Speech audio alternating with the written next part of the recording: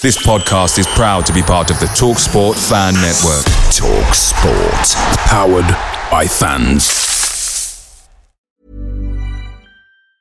Planning for your next trip? Elevate your travel style with Quince. Quince has all the jet-setting essentials you'll want for your next getaway, like European linen, premium luggage options, buttery soft Italian leather bags, and so much more. And it's all priced at 50 to 80% less than similar brands. Plus, Quince only works with factories that use safe and ethical manufacturing practices. Pack your bags with high-quality essentials you'll be wearing for vacations to come with Quince. Go to quince.com/trip for free shipping and 365-day returns. The TalkSport Fan Network is proudly supported by McDelivery, bringing you the food you love. McDelivery brings a top-tier lineup of food right to your door. No matter the result, you'll always be winning with McDelivery. So, the only thing left to say is, you win? Order now on the McDonald's app, and you can also get rewards points delivered too, so that ordering today means some tasty rewards for tomorrow. Only via app at participating restaurants. 18 plus. Rewards registration required. Points only on menu items. Delivery fee and terms apply. See mcdonalds.com.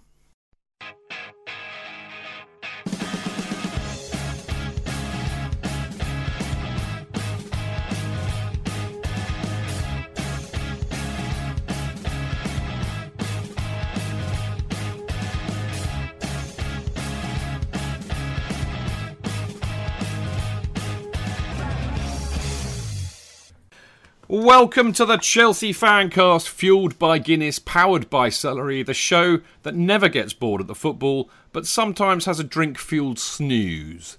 Chelsea missed a big opportunity on Sunday against Wolves, with Spurs losing, and Arsenal playing Man United. A win could have put us in fourth place. Chelsea were too easily stifled by Wolves for much of the match and were caught on the counter-attack with a sucker punch goal by Jimenez. On the plus side, Chelsea never gave up trying to breach the Wolves' defence, and a moment of class from Hazard made the difference in the end. And Maurizio Sarri showed he was willing to go for a more attacking formation in search of an equaliser in the final stages, bringing on Ruben Loftus-Cheek and Callum Hudson-Odoi for meaningful game time. But is it enough? Well, it wasn't enough to gain all 3 points in arguably a must-win game, and in many respects it should be viewed as 2 points dropped. As far as the Chelsea supporters at Stamford Bridge are concerned, it most certainly was not enough. The somnambulant atmosphere seemed to reflect the tedium on the pitch, and it appears that the fans are bored and tired of the football at the moment, and have had enough, rightly or wrongly, fairly or unfairly, with Sarri and his Sarri ball. But is it just Sarri, or is he the unfortunate flag bearer for a much deeper and troublesome malaise at Chelsea that has festered for the last few years? I really do feel like a dun-dun-dun coming on there. Maybe I'll edit one in later, you never know. Anyway, the Chelsea Fancast number 454, Opportunity Knocked. And I do mean that most sincerely, folks. Right, welcome to a lovely lineup, as always. Mr. Jonathan Kidd. Do you think anybody would have got that, Chidge? No, they're all too young. Yeah, they are. I got it, though. Well done. Very good. Yeah, but that's because you're old like me. Anyway, you're all right. That was your Huey Green moment. Yes, very good. Thank you very much. Good stuff, good stuff. And, of course, the third of the Magic Three is the wonderful Joe Tweedy. Always an absolute pleasure having Joe and your very large brain on the show, mate. Good to hear you again. Yeah, hey, Chidge. Thanks for having me on. Lovely, good stuff. Well, we've got people out there in Mixlrland and who are listening to this podcast. I can tell you there is a lot in the show tonight. It is packed to the gunnels, I tell you. So without further ado, on the show tonight, we rue Chelsea's missed opportunity to get into the top four while considering the fact that Wolves are a decent nuggety side. But are teams genuinely difficult to break down? Or does possession-based football without penetration simply not work? In part two, we discuss Sarri's change to 4-2-3-1, ask is Hazard a blessing or a curse, and argue that Loftus-Cheek, if fit, should start every game. With key positions and players not working on the pitch, we ask should the players or Sarri be blamed? And why are the fans so unhappy at the moment? And is this the main reason why the atmosphere is so poor? In part three, we look back at last Thursday's Europa Cup tie against Dynamo Kiev, and we look ahead to the second leg in Kiev this week. And we ask what's the best route to the Champions League? Top four or Europa Cup? And does Sarri have to do one or the other to survive? And in part 4, we've got 4 absolutely banging, superb emails to read out yet again. You do us proud every week, people. You really do. Now, don't forget you can listen to the show live every Monday at 7 o'clock by going to Mixlr, which is mixlr.com/Chelsea-Fancast, where you can join in the chat by posting on the live chat page. And, of course, you can tweet at Chelsea Fancast during the show to tell us what you think about the games and anything else on Chelsea. Now, we've got loads of people in there already. Actually, not as many as normal. Maybe I was a bit late with my notices. Oh, suddenly it leapt up by a large amount. Obviously, they now realise that we're on air, the people who listen in Mixlr, and of course, they will have had a reminder, and that's why they're here. But loads of people in there tonight. John Paul Guevara, Gary Wilson, Mr. CFC Sport, Bob Ousry, Aussie Sign My Broken Leg, Paul Crowder. Apparently they got the gag, Jonathan, the Huey Green gag. Oh, good. Yeah, and we've also got Kevin and Rob Coombe, Kurt, Benny the Blue. Oh, so many. Look, too many of you to read out, but it's lovely, as ever, to see you in here. And yes, I know it's daylight saving time in the US, but we're in England. GMT, Greenwich Mean Time. That's the thing. Anyway, we will be back in a minute.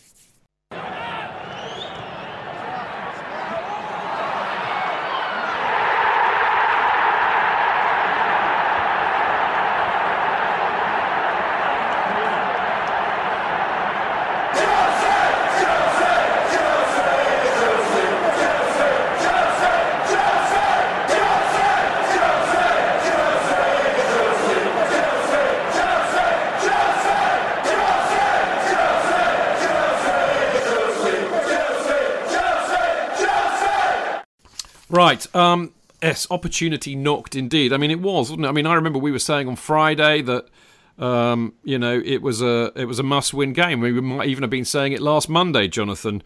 And, had we won, we would have ended, well, we wouldn't, I don't think we would have been in fourth place because, of course, Arsenal beat United and they've got a better goal difference, but we certainly wouldn't still be in sixth position, would we?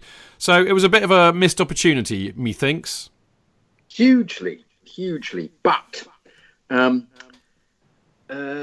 we failed to ultimately score, didn't we, until the last minute, which was a moment of brilliance from Hazard, and it makes you wonder why they don't try and shoot from there more often. I get bemused by the number of times, when you're watching as a supporter and you see that moment where the player has moved, say he's moved the ball to the right and he's got you see the way to goal as a fan. You see it. You see everything open up. The goalkeeper's nowhere near it. You think now is the time to pull the trigger. And they don't. They take another touch or play it wider. There was a moment in the last few minutes where Azpilicueta was given the ball on the edge of the penalty area on the D, and nobody came towards him from the Wolves side. And he just played it wider automatically. And you wonder whether their drills just force them to keep playing it to the wing all the time for a centre that is then frequently inadequate, or somebody on the other in the middle doesn't get it. And I find this lack of shooting is just driving me completely. You say that, and I mean, I think from what I recall, I mean, hands up, people. I have a confession to make, by the way, because I wasn't actually at the game on Sunday. Because Love Sport had the first of a new show called the Love Sport Fans Forum, which I present, and I kind of felt that I probably should actually be there at the first one, so I had to forego the game. So some lucky beneficiary was the beneficiary, in fact, of my ticket. But anyway, enough of that. But from what I understand, JK, that we had one shot in the first half, but we had 22 shots in all. No, it improved absolutely in the second. But I just want to make a point which perhaps Joe can or even anybody in Mixlr can shoot me down in flames over.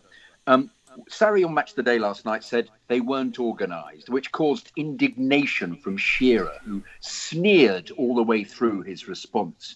But I vaguely understood what Sarri meant.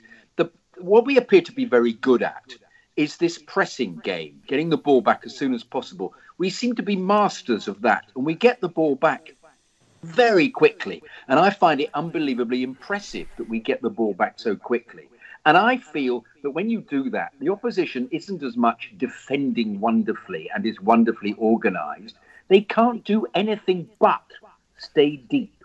And that's the one aspect of this, the way that Sarri plays, that I think is a huge success, is this press. The dilemma is we then don't pass the ball quickly enough, and we don't get the ball on. We don't shoot enough, where we don't get it across, or whatever. We're not getting the ball. We're not getting the ball. We're not expressing the superiority with goals. But so I sort of understood what Sarri meant when he was saying they weren't organised, because they forced them the same way we did it to Kiev. We did it to Palace. We are so on top that they can't actually do anything but defend. But luckily in the Palace game, he played one of the things he tried to play on several occasions. They all tried to play it. Jorginho tried to play it. The ball that just goes over the top, and whoever it is, Kante or Higuain, gets in and has a stab, and it almost worked on several occasions. It's a Napoli ploy. We've seen it before, but I'm not. Nobody seems to be interested in this aspect of it. It's just that's because I think actually, Jonathan, a lot of people don't agree with you, because there is another side to that. I mean, Wolves, not Palace or Dinamo Kiev, they are a good side with a manager who's very technically astute. So you could say, I mean, I've got it down here, haven't I? Possession, is it 9/10 of the law? I mean, did we stop Wolves from having the ball, or did Wolves actually let us having it, knowing we wouldn't break them down? They definitely didn't stop it. We kept getting the ball back. This is what the press does. The press makes us get the ball back, which we do absolutely consistently. That aspect of it works. We did it against Palace. With the reason that Kiev was supposed to be this much touted side, because they did well against Ajax in the Champions League in the group stage. The reason we beat them so easily is because they couldn't get the ball, and therefore they kept kicking the ball out, as did Wolves. It wasn't all about Wolves being unbelievably fantastic in the first half. They weren't. We were constantly on top. We just cannot express this in goals. The press really does work. And I think we talk about it later anyway, but I do agree with Sarri about his comments that we were very static and we don't move the ball quickly enough. Yeah. And I mean, but I would also say, I mean, okay, you've got to blame the players for that, but the manager needs to sort that out. Joe, I want you to answer this question, because I'm really not sure, because I think Wolves are a good side, a point that I'm going to make in a minute or two. But, did we stop Wolves from having the ball, or did they just let us have it, like we used to do to teams that played this kind of way? Didn't we used to do it to Barcelona famously? Let us have the ball, knowing we weren't going to do anything with it. I think there's definitely an element that Wolves set up knowing that they wouldn't have the ball, and they're a side, I would say, typically against maybe the rest of the Premier League that you see them dominate possession, but the way they set up, particularly for actually a back five, almost sort of three holding midfielders kind of screening the back five in pretty much most of the game. I think they were quite content to let Chelsea play in front of them, and I think probably the biggest criticism, and this is something that I agree with Jonathan on, is once we get into the final third, the speed of passing, the movement, the combination play, whatever you want to describe how you would like your attack to kind of work, that completely just doesn't exist at Chelsea. And it means that we tend not to create pretty high quality chances. It means that teams are very comfortable in letting Chelsea kind of play in front of them, because we've seen it before. We've gone to the Nou Camp, and very famous, probably Barcelona at their peak, that 2008 game, where he didn't set the team up and Barcelona just passed from left to right for the entire game and really didn't do a thing with the ball. It was kind of a little bit like that to some extent, but I feel teams are coming to Chelsea now knowing that this is a way that they can play, because we do struggle to create, unless it's Eden Hazard producing a moment of brilliance or one of our forwards sort of creating something out of nothing. That's not really by design. That's just a characteristic of some of the players that we have. But if that magic isn't there, if that moment of brilliance is aside, I don't feel fully confident. And to be honest, I didn't feel confident after about 5 minutes that we would break down this Wolves side sort of playing the way that we typically do. So I agree definitely with elements of what Jonathan's saying, but also I think Wolves are, you have to admit that they're a pretty good side. This isn't a Wolves team that people would think of a couple of years ago. They have some fantastic players in the squad now. Neves, Moutinho are really, really top midfielders. Even Dendoncker, the guy that they got in from Anderlecht, so he looks pretty decent player, good size, good physicality. The back five were very, very well sort of disciplined and in control. And probably, we'll talk about it a bit later, but the goal comes from the only bit of sort of quick, intelligent play we had during the game, a sort of quick pass to Hazard, which they didn't react to. He makes a bit of space and gets his shot off. But there's not enough of that quick creative play, not enough of that sort of quick movement, quick thinking really in the final third. And I do really sort of think, particularly looking at the Wolves game, that they were very happy for Chelsea just to play the game from left to right, knowing that they could deal with anything that was crossed into the box, and that they were quite happy to sort of block and sort of shuttle left to right, knowing that we didn't really have that incisive bit of quality or movement up front.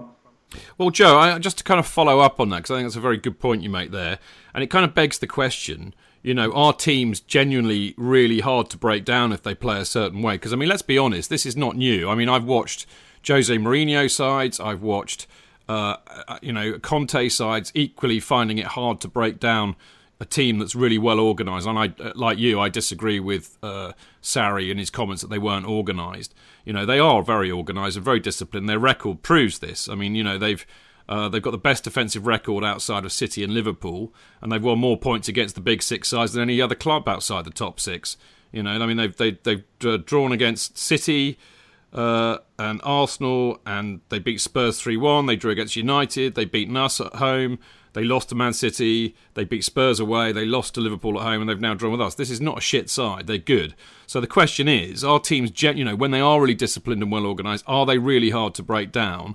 Or does possession-based football without any penetration simply not work? I think it's both again, Chidge.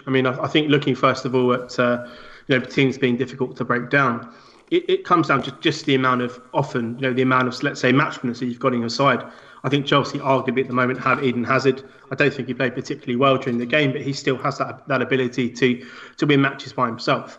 And when you look at teams like Manchester City, they maybe have 4 or 5 in the team. When you go into Europe and look at some of the bigger teams, again, they've got 4 or 5 match winners. And, it's difficult to break down some sides who are quite content to play 5 at the back, quite content to defend, to counter-attack.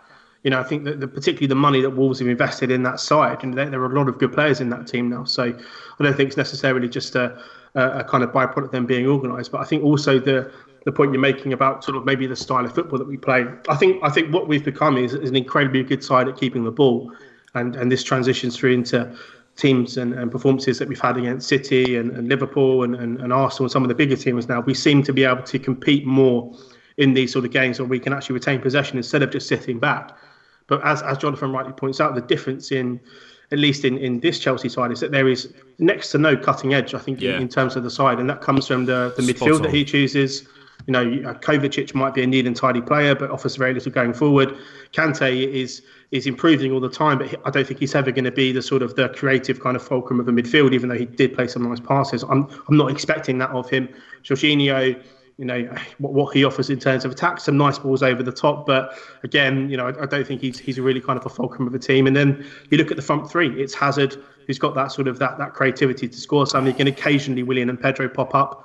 Higuain might as well not have played, so it's very, very difficult when you don't have any cutting edge to have this sort of static possession football without someone just producing the goods. Well, exactly. I was just going to say, Jonathan, quickly, and I was going to direct this at you actually, because I think it's very easy to criticise Sarri and the team for this. And I was thinking on the loo, as people will know who listen to Mixler, your best thoughts from always, isn't it, JK? Yeah. Always on the Kazi, your best thoughts come to you. And I was thinking about this, funnily enough, just before the show, and I was thinking, what was the difference then?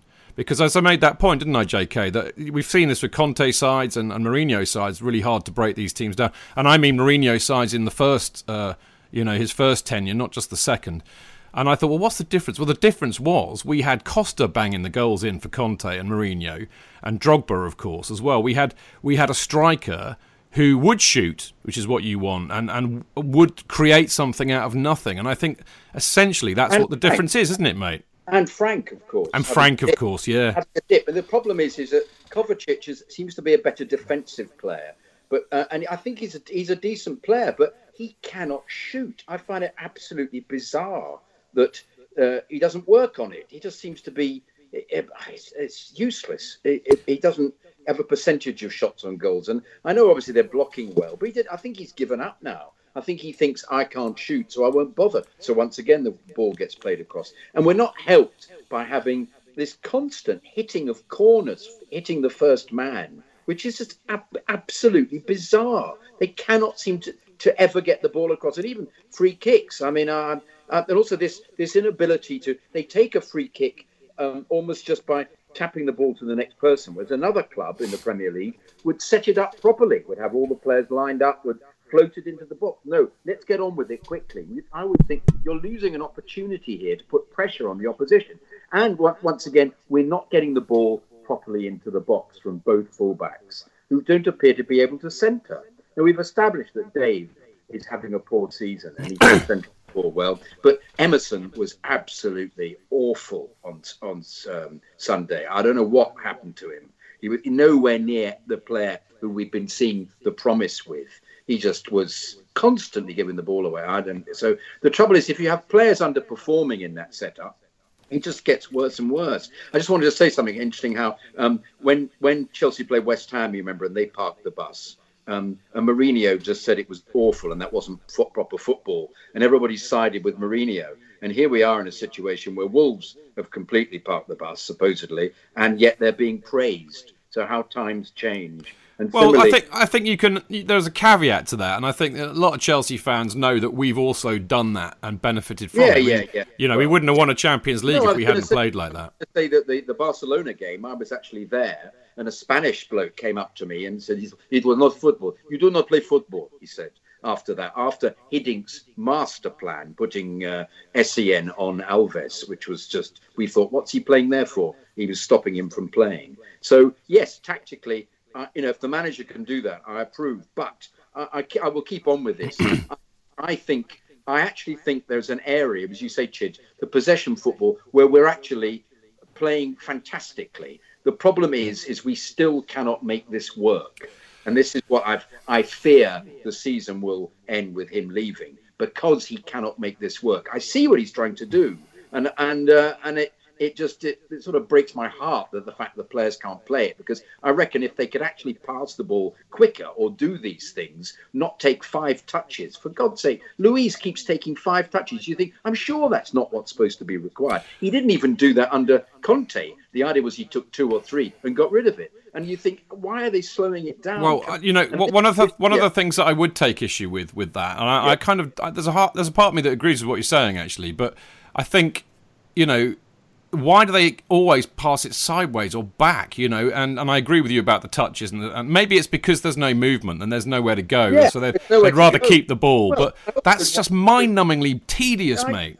I wonder whether it's fear as well, because I felt Emerson was fearful. That's why I thought Emerson played so badly, because he seemed to just go, there's a possible pass here, I don't want to be seen to be giving it away, it's easier to pass it sideways. And I know you don't want to give the ball away, but if his big philosophy constantly is saying, his credo is saying, don't give the ball away, just pass it where you need to be in spaces where you get it automatically. Perhaps they're getting fearful of doing that. Yeah. And perhaps that's the reasons why it's happening. Maybe so. Well, we're going to get into this in far more depth in part 2. I'm going to discuss Sarri's remarkable change to 4-2-3-1, although I have a feeling he's done that before. Everybody seems to think he hasn't. We're going to ask, is Hazard a blessing or a curse? And we're going to argue that Loftus-Cheek, if fit, should start every game, and with key positions and players not working on the pitch, we ask, should the players or Sarri be blamed? And why are the fans so unhappy at the moment? And is this the main reason why the atmosphere is so poor at the moment? We'll see you in a second.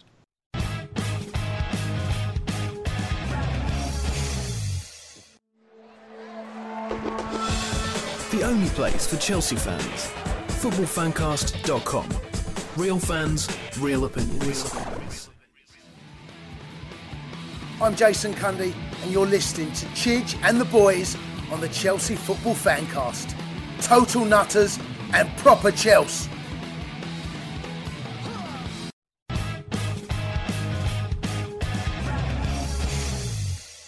Right, welcome back. I'm Stanford Chidge, and you're listening to the Chelsea Fancast. A quick reminder, as ever, to wander over to chelseafancast.com, where you'll find lots of superb bits of writings from the likes of Alex Churchill, Nick Stroudley, Dean Mears, and Jonathan Ellis, also known as Clitheroe Blue. So there's some lovely stuff on there, so please check it out. And if you have wandered over there recently, you may well know that on the homepage of our website there is a little orange button, a little banner type thing, which you can click on and vote for Chelsea Fancast as the best podcast in the Football Blogging Awards, because it is that time of year again. And the nominations round is now open. It opened last Friday, actually, but it's back again, the event, for its 7th year. the Football Blogging Awards. It's the best awards event that recognises the efforts of football bloggers, podcasters and content creators. And it's an award that, of course, Chelsea Fancast has done very well in since its inception 7 years ago, because we won the inaugural event for Best Podcast in 2012. We won it again in 2015, and we've been a finalist in every year except last year. What happened last year? I swear, I still think it was rigged last year. You know, I can't believe we didn't make the final, but, you know, whatever. So there's a lot of work to do, I think, is what I'm saying, and we're going to need your help because if we don't get enough nominations, we won't make the finals again this year. And I want to be in a position that we can win a third award, which would be wonderful. Now, the voting takes 2 stages.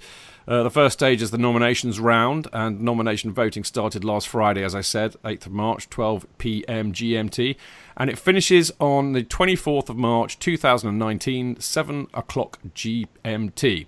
So, how do you do it? Well, first of all, we've got to nominate us. If you do that, the finalists, of course, they'll be released on the 3rd of April 2019, at which time you will again have to vote for us should we reach the final, and then the winners are announced on the 9th of May. The easiest way to do it, I think. Thank you, Steve. I've just caught my eye as I'm reading. He says, "Nah, the podcast was crap last year. I still voted though." And then he says he's only kidding. Well, fair enough. You redeemed yourself there, Steve.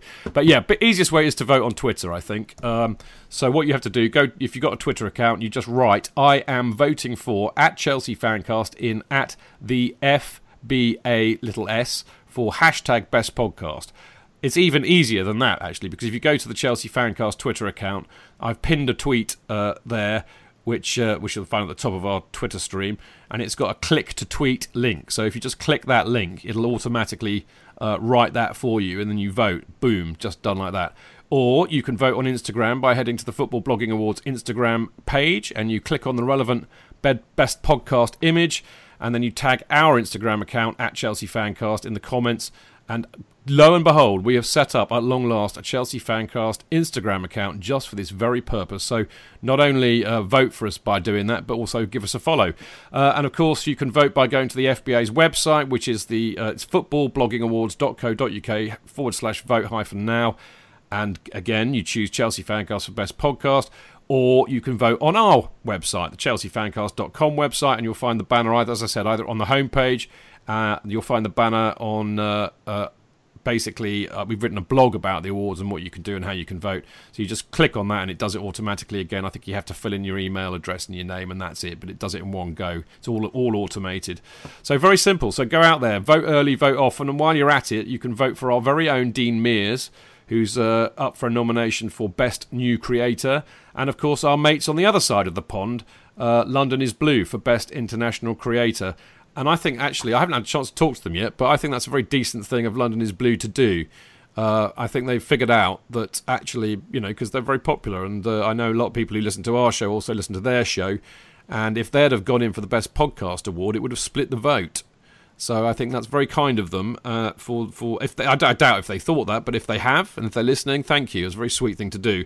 So therefore, we need to vote them in as Best International Creator, because it'd be lovely to see them get some recognition for the fine work they do. So there we go. Of course, I will be bombarding you with tweets and Facebook messages and mentions on the show until the 24th, so that you're so sick to death of hearing me say vote Chelsea Fancast that you will have to do it, so that you can say to me that you have, and I won't bug you anymore. So there you go. Enough of that. More football now. We sounded a bit negative, maybe, in the first part of the show. We've had some comments recently saying that we're a bit miserable. Possibly we're reflecting the vast majority of Stamford Bridge, actually, it has to be said. But there were positives, I felt, even so. I mean, one of them, actually, which I haven't put in the script, gents, but there's many a time in the past when we've been incredibly successful that we've had a tough, nuggety 1-1 draw against well-organised, decent opponents. I mean, I remember drawing to Stoke, I remember Bolton. It happens. But I think the lovely thing for me was that once Wolves scored, Chelsea kind of woke up a bit, and they didn't really stop trying to score. And, there was a great goal from Hazard. But I thought the thing that was really most interesting was Sarri's willingness to actually not just take off Kovacic and put Barkley on, or take off Emerson and put Zappacosta on. He actually changed the formation in search of an equaliser for the goal. But before we get into that, I just want to have a chat about Hazard. And of course, today we found out that Zinedine Zidane has been reappointed as the Real Madrid manager. And I have to say, that makes me slightly fearful that Eden might just go in the summer. But before we get to that, he scored, I think it was his 50th Premier League goal at Stamford Bridge, so he's now only the third player to do that for the club in the Premier League after Frank Lampard and Didier Drogba, which is quite an achievement. But it kind of begs the question, we've said this so many times before, how reliant are we on Hazard? And I think if we put it into the context of what we were talking about a minute ago, when we don't have any strikers who are like Costa or Drogba or somebody who you can rely on to score goals, if you're not getting enough from your other attacking midfielders and if you're not getting enough from the midfielders, we're so reliant on him. But I also wonder, in a sense, if the players are lazy without him. They just rely on Eden because he's so good. Weird kind of question, Joe, so I'm going to fire this one at you first. Good question. I would say probably for the past couple of years, I think we've been incredibly reliant on Hazard. Maybe more so this season than any other. I think it partly reflects why his goals and assist tally is approaching one of the best he's had for the club. So I think that often says a lot. But yeah, it often feels like, and particularly in games like today, I'm not going to suggest that I think Hazard had an exceptional game, but he's still the one player in the side who has that capability to produce that moment of brilliance that often leads to a draw or a win.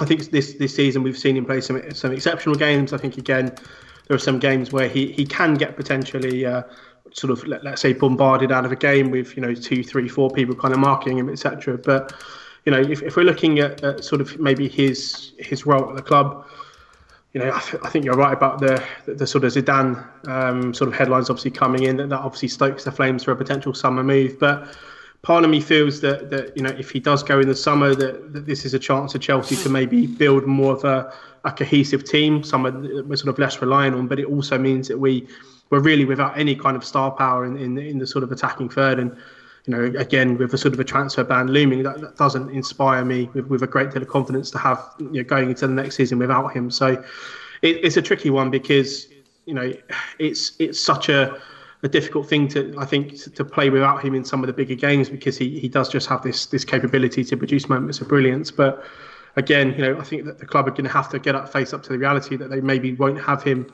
next season. And then how obviously do you sort of set the team up without having Hazard in the limelight? Willian and Pedro are sort of getting on in their 30s.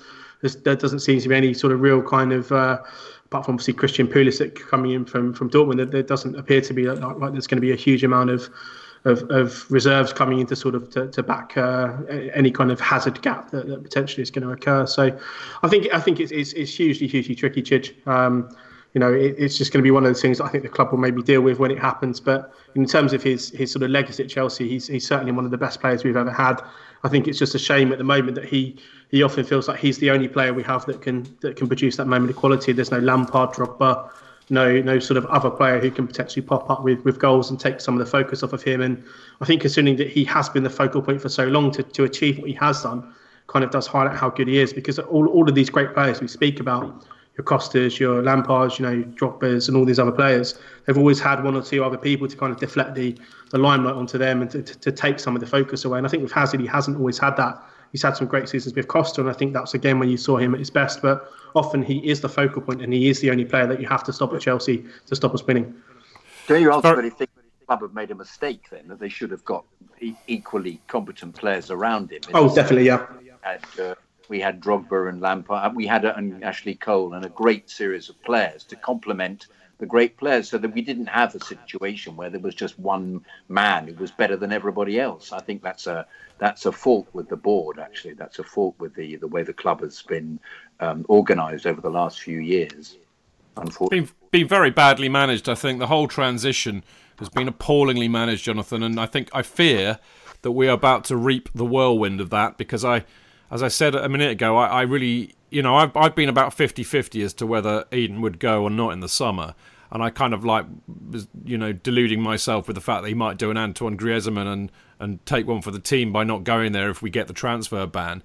But even if we don't get the transfer ban and he goes, how do you replace a player like that? He's the only one we've got that can do this kind of stuff, which means we are too over-reliant on him. And I think that without him, we will become a very ordinary side. I mean, yes. Or there is an alternative, though. Hang on, just let me finish that point. There is an alternative because, I mean, I know it might be a bit of a harebrained dream, but if some of the youth players that we've got who are as talented as we're constantly told they are, if Loftus-Cheek blossomed into a hell of a good player, then maybe it ain't so bad. But I do fear that we'll be very ordinary without him, and I don't know how we're going to replace him. Sorry, mate, go on. No, I was just saying how I'm going to say that in the game itself, he didn't have a great game on Sunday, and yet produced a moment of magic to win it. I just fear also that the youth is becoming this kind of magic talisman that somehow you think this will get Chelsea out of the doldrums, and so many of them are untried out at this standard. And I really don't want to get into a situation where everybody gets their way, that Sarri goes, and Frank comes in with Jody, and they get Mason Mount, and they get Reece, James, and we discover that they're not the finished article. And we do finish 10th, or we do finish 12th. And in which case, do we then give Frank the time? Because we're not going to give Sarri the time, the way this is going. Will the supporters... I suppose the supporters won't get on Frank's back in the way that they've got on Sarri's back. But so perhaps somebody like Frank is the answer. But are the club as tuned into the supporters as we are? I mean, they must have noticed the howls of derision when the joy, I should say, when Jorginho was substituted, the cheering. Or whether they do notice this. I'm not convinced that they do. I'm not convinced the powers that be are aware that the atmosphere is well, I think they do, but I want to get into that a bit later because that kind of tallies in with the whole fans being unhappy, which I really want to go into in a lot of depth. But let's talk about Sarri's change to the 4-2-3-1, and that kind of brings in the youth in a sense, doesn't he? But I was quite pleased that he changed and was prepared to, because one of my major criticisms of him is that he's absolutely stubborn and won't change, and this kind of blind allegiance to Sarismo. But he did change, and of course he also didn't bring on a like-for-like substitution. He brought on Ruben Loftus-Cheek and then Callum Hudson-Odoi and then Willian for Jorginho. But the thing that really occurred to me, I thought that Loftus-Cheek did all right when he came on. We looked far more threatening when he came on, because he actually runs with the ball and he gets into the box. He beats players, yeah. I mean, that's actually the other thing. I mean, I from what I understand, what people tell me. I mean, I was watching this in a radio studio trying to flaming well broadcast, so I didn't have the best view, but I'm told that Callum Hudson-Odoi wasn't brilliant, but again, what he does is he runs at people. He does unpredictable things, and he's also, I think, the best crosser that we've got. At least his bloody crosses clear the first man. I think, getting back to my original point, given that we've got Kovacic, you both made this point in the first part. Kovacic is good at passing the ball square, but he can't shoot. You're not going to get a goal out of him. He's not a creative midfielder. He's not attacking. Barkley, I think, is good, but I think he's had the intuition and spontaneity coached out of him. For me, right now, you've got to start Loftus-Cheek. Kante, Jorginho, because he's not going to drop Jorginho, and Loftus-Cheek, because we desperately need some sort of an attacking threat or a creative threat from the midfield, Joe. Yeah, I think I agree with that. And I think probably the problem for me, and we're talking about his stubbornness there, Chidge, I think a lot of people before the game could have predicted how Wolves would start. And I think given that we've shown some difficulty breaking down teams, particularly with the Kovacic, Kante, Jorginho sort of triumvirate in midfield, I think that's often a completely lacks any sort of creative influence whatsoever. That there were some warning signs within the first 5-10 minutes that there was going to be very little happening in that kind of position of the field. So I would actually love to see a change to a 4-2-3-1. I think potentially if you bring Kante in alongside Jorginho at the base of the midfield, if you have to keep Jorginho on the pitch, then that gives him a bit more of a defensive kind of foil, and Kante then can break things up and still break forward I'd love to see Loftus-Cheek kind of deployed as sort of the number 10 in the 3, in the middle, Hazard to the left and maybe Hudson-Odoi to the right. If you're looking for some urgency and a bit of creativity and just something a bit different than what we've had most of the season, then potentially someone like Giroud up front sort of more as a focal point. But I think sometimes we approach games in a manner where we're not risk averse, but I mean, Wolves, I think, were there in terms of how they set up for us to take a few more risks, to take a few more liberties with kind of the personnel that we selected. And yeah, I think Loftus-Cheek did well when he came on. It's probably maybe the 6th or 7th different position that he's already played this season, dropping back into sort of a position we saw more early on in his career, sort of one of the 2 kind of holding midfielders. Hudson-Odoi, I think he did okay when he came on. There are some things he does very well. The way he sort of makes his movements and stuff to receive the ball is great. Put some dangerous crosses in, but not nearly as effective, I think, as what we've seen previously. But it's to be expected. As you say, Wolves are a very, very good side. But yeah, I mean, I'd like the changes. My only real, I suppose, slight disappointment is that I think that you could, there are chances, particularly with games towards the end of the season, where we can take a little bit more liberty with the team selection, and I would love to see, Loftus-Cheek and maybe Hudson-Odoi start some games, because they do bring an entirely different element to the side that we have seen become quite predictable and often stale. Sarri talks about stale movement, stale play in the final third. When you've got someone of Loftus-Cheek's ability to beat people, to play that little pass, Hudson-Odoi again, he's just going to go at people and continue to try and do things. He's a little bit like Raheem Sterling in that kind of capacity, where he's always going to go forward, always going to try and make the attacking option. It kind of takes some of the focus off Hazard as well. So Hazard isn't just the only player who can do these sorts of things. So it'd be interesting to see if we adopt it going forward. I mean, I quite like the change of system. I think it might potentially work if Jorginho is kept on the pitch with Kante, push Loftus-Cheek a bit further forward. But it was an interesting change for him, and you wonder why it's taken 6-7 months to sort of see some kind of formal change in a game. It's felt like it's been long overdue. Jonathan, I mean, you were saying really that you think Sarri's given up on that, but I do wonder, really, I read a very interesting piece by Simon Johnson this morning, and, he seems to think that, Sarri's 2 kind of acolytes, if you like, in Jorginho and Higuain are just not the answer, because we're just not really playing Sarri ball. And I thought it's quite revealing to see him change formation, because having heard him speak so often saying, I only play 4-3-3 and I don't change. Yeah.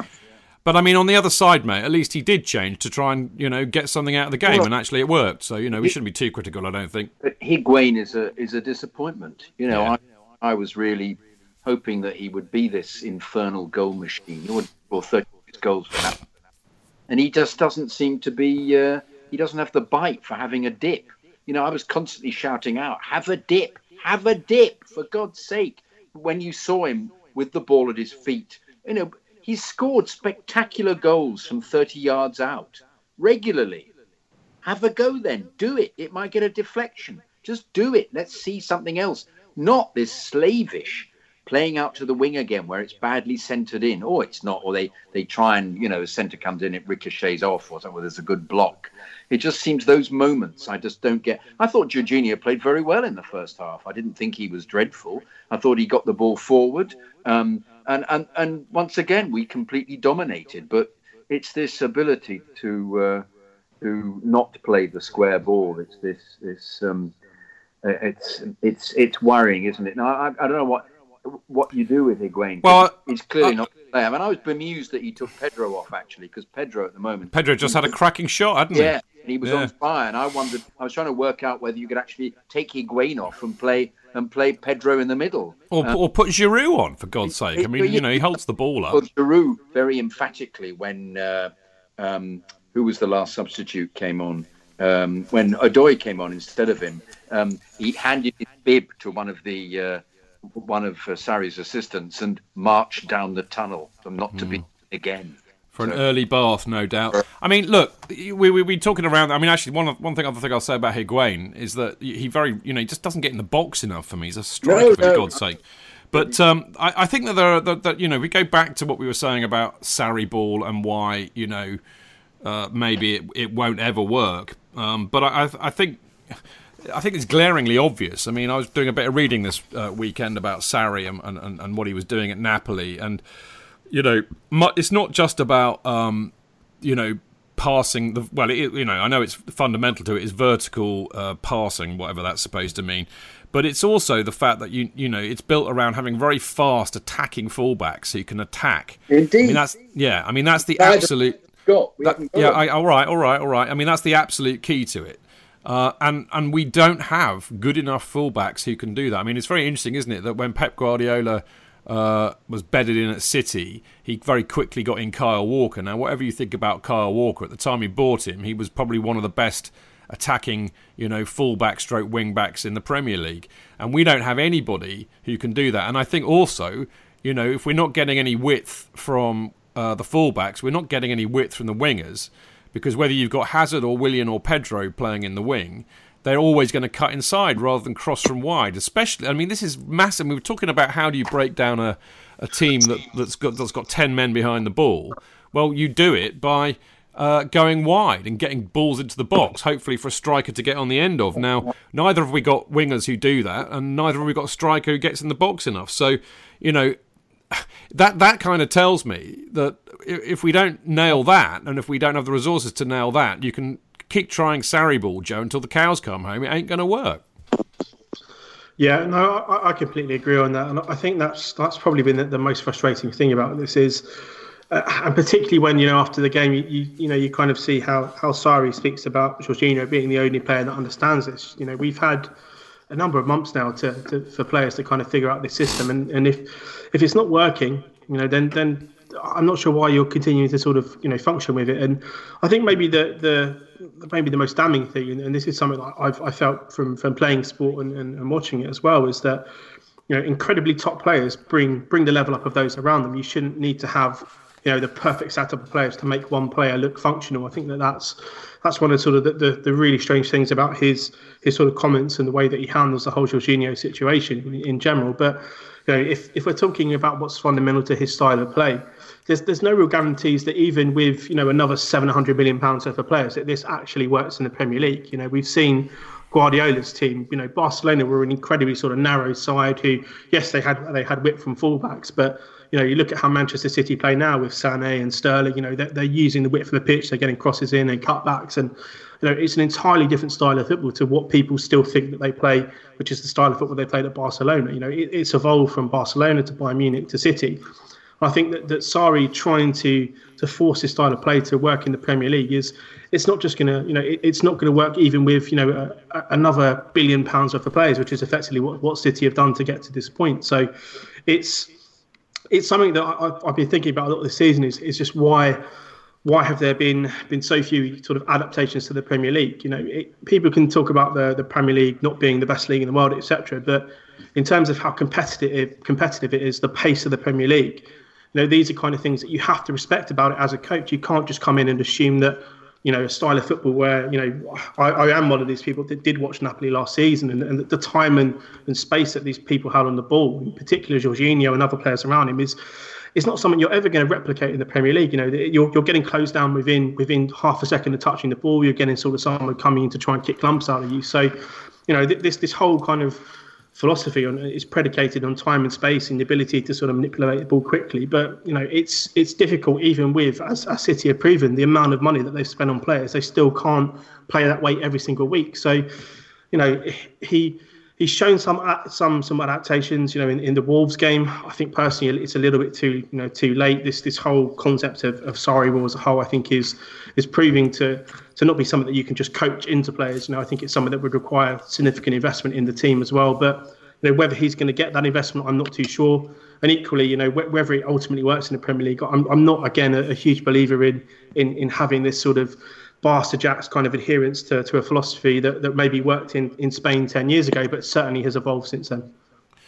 Blimey, Joe, I think you've hit the nail fairly and squarely on the head there. I mean, kind of, Jonathan, I was kind of alluding in the point I made earlier that, maybe it's not completely Sarri's fault. Maybe the players are to blame, or maybe we just don't have the right players. But I think you made this point, as did Sarri.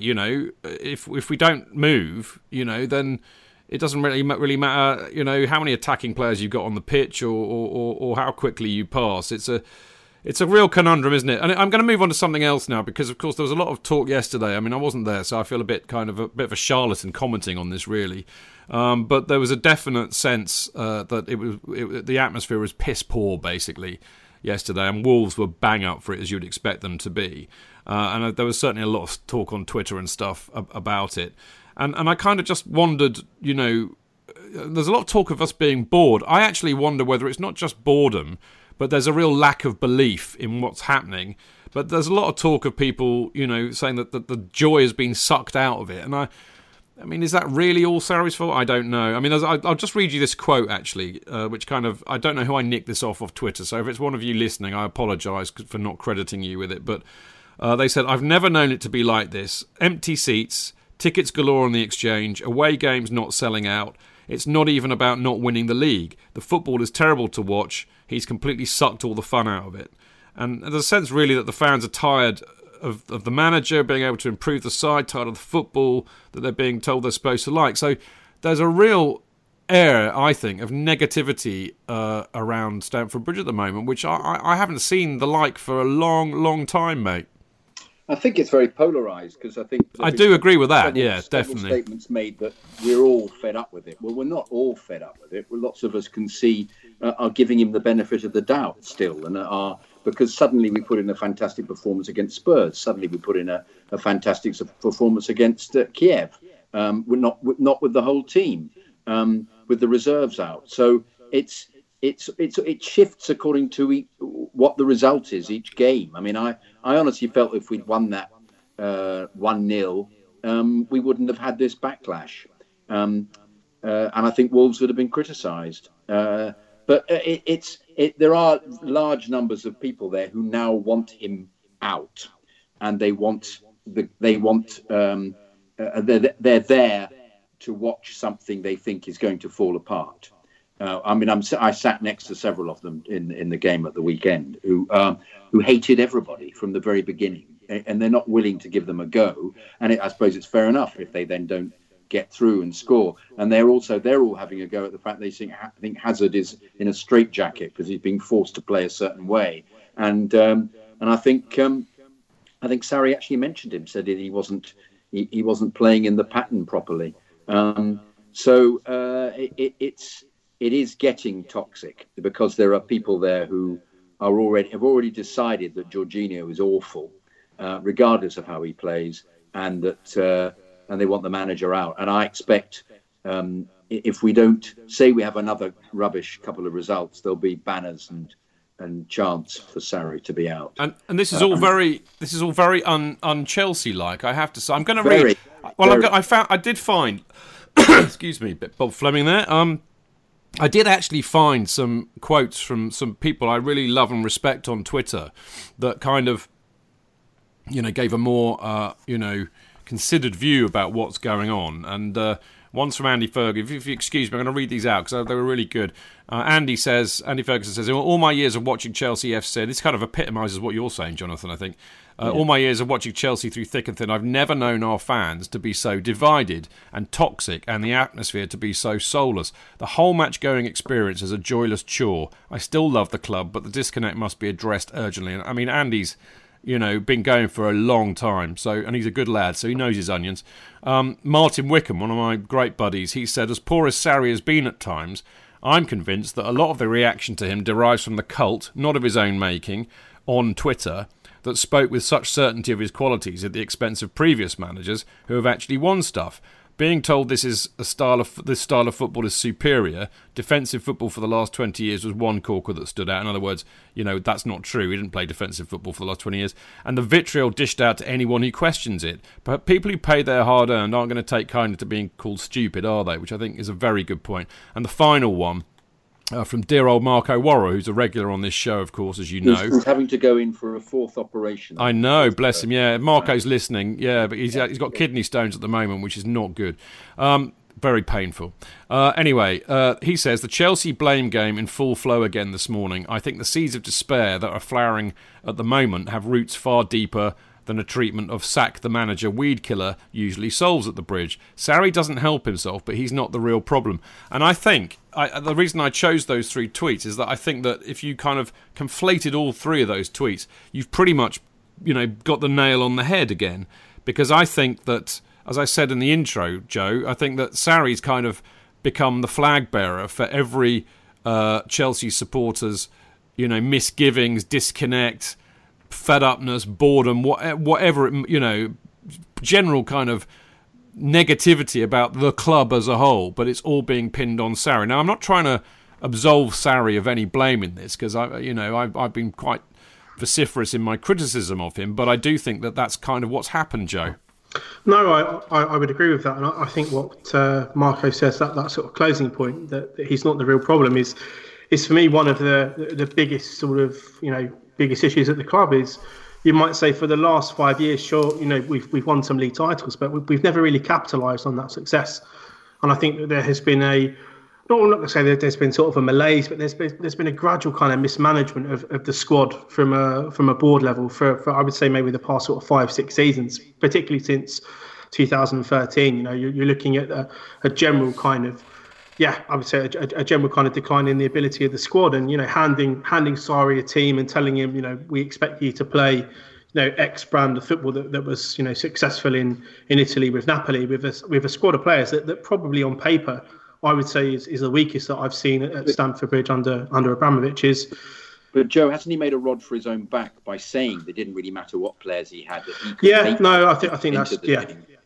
Yeah, no, I agree that that quote is one that's going to be used to hang him with eventually, that he didn't really need the transfer market. But I think again, this comes from, I write a lot about sort of the kind of structure or the design of Chelsea Football Club at kind of the board level, and the fact that there isn't a person there who can see the style of football that Napoli played, look at the squad, and even make a cursory analysis that suggests, hang on a minute, we're probably 5 players short of playing this style of football. That's the concerning thing here. And maybe Sarri is the right manager at the wrong time. If you give him let's say Ancelotti's squad of 2009, 2010 with all those great players, what potentially something, it could be a slightly different question. But I think I think you're right. He's made a rod for his own back with the comments as well. But I think he's walked into a squad that lacks the overall talent and also the overall leadership and maybe mentality that's been at the club for a very long time, and trying to sort of imbue it with this kind of new philosophy and this new way of playing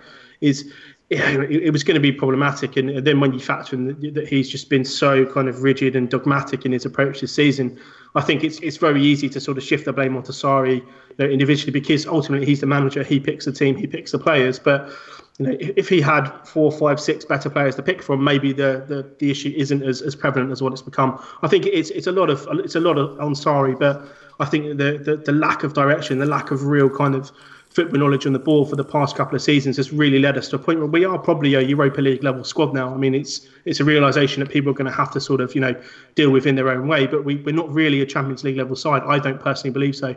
So it's going to be a big transition to try and get a group of players like this to being a top four side again domestically, let alone a top 4 or 5 team in Europe. So it's definitely part on Sarri, but I think Mark's point about him not being the real problem is actually very, very true. Jonathan, you want to comment on that?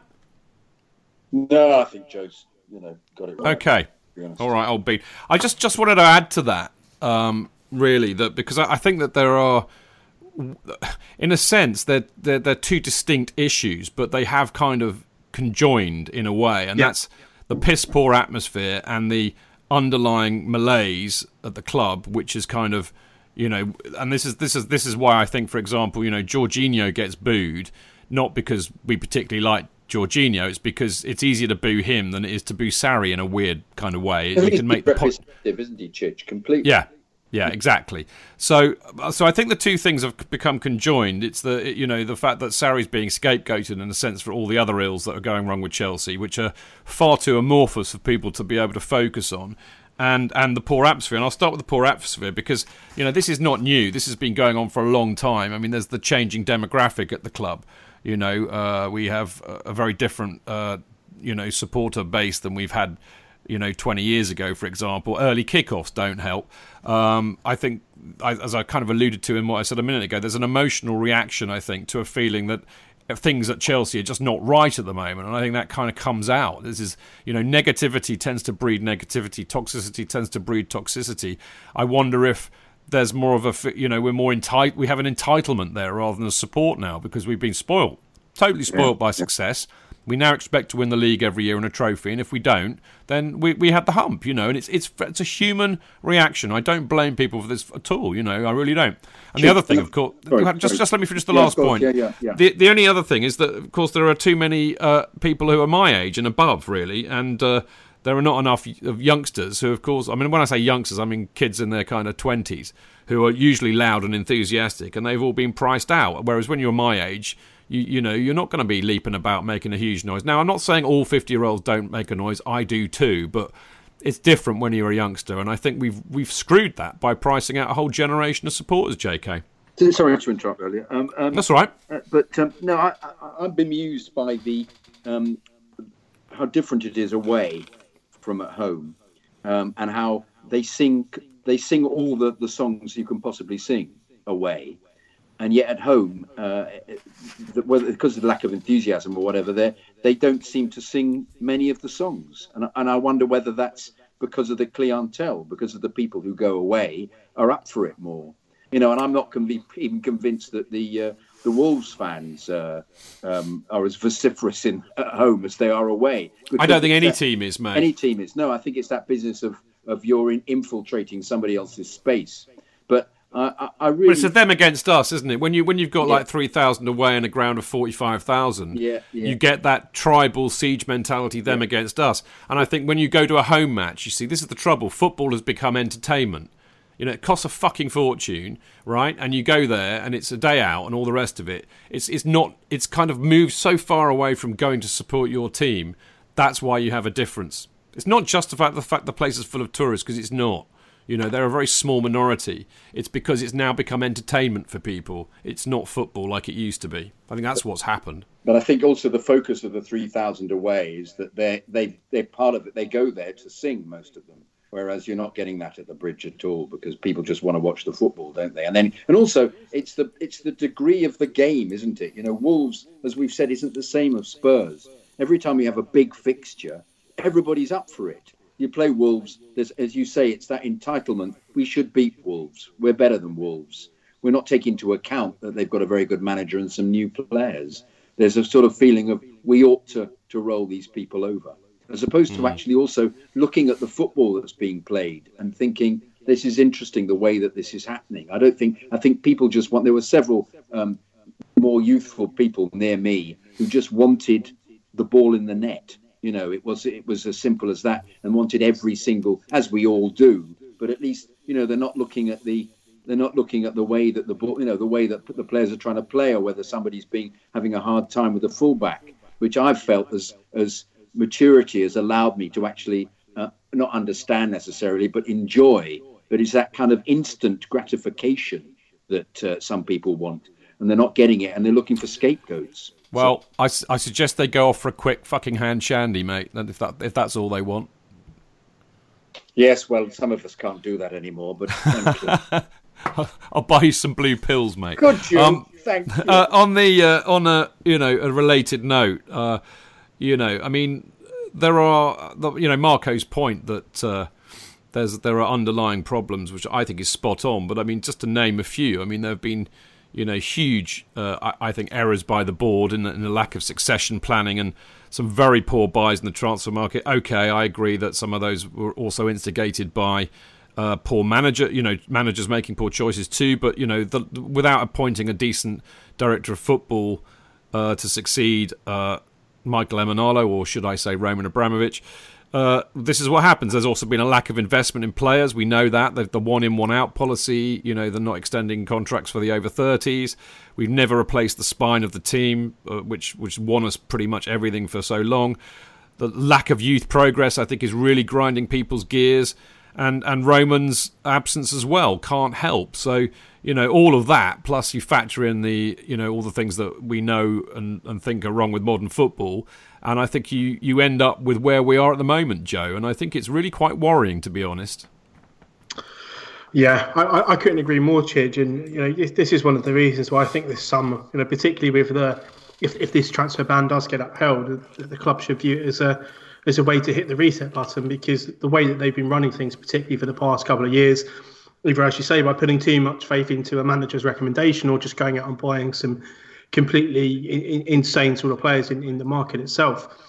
There has to be some way that there's a happy medium between having someone with a football opinion and someone on the board and conflating the two. It's often why I've said getting someone in who, like, let's say, like a Petr Cech or a Michael Ballack, yes, they don't have any experience, but I think what we've seen at the club is that the most valuable currency is trust. And having Cech and Ballack, they both have apparently, incredibly good relationships with people on the board. I think Cech in particular has a great relationship with Abramovich, and probably in that respect, having an opinion that's trusted rather than maybe hiring the world's greatest scout as a director of football is maybe more important at this point than just simply going out and getting the best person available for the job if they're not given the complete freedom to do what they need to do, which is probably going to be the case. So I think that there's an opportunity, as I said, to hit the reset button, to maybe bring in some of the better players that we've had in on loan. If it is a transfer ban, then the club are going to have to do that anyway. But there must be some sort of pathway to get some talented players in who maybe understand the club, who have been at the club since they were 8 years old and have come through the system, and who have a little bit of that Chelseaness in their heart.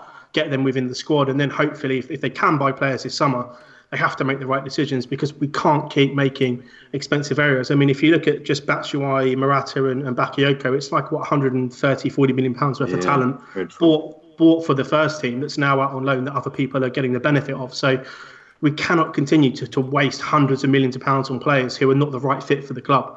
So do you actually think that Abramovich is involved anymore? I'm worried. I know we always say the board is Abramovich, but the fact that he hasn't attended at all, and the fact that Sarri is supposed to be Marina's appointee, I'm worried that he actually isn't want to be involved, and so he's leaving it to these people here who perhaps don't have the same. Well, I mean, I'm not convinced he's got a wonderful football knowledge, but have the same cutthroat view, and they're just trying to make it balance in some way.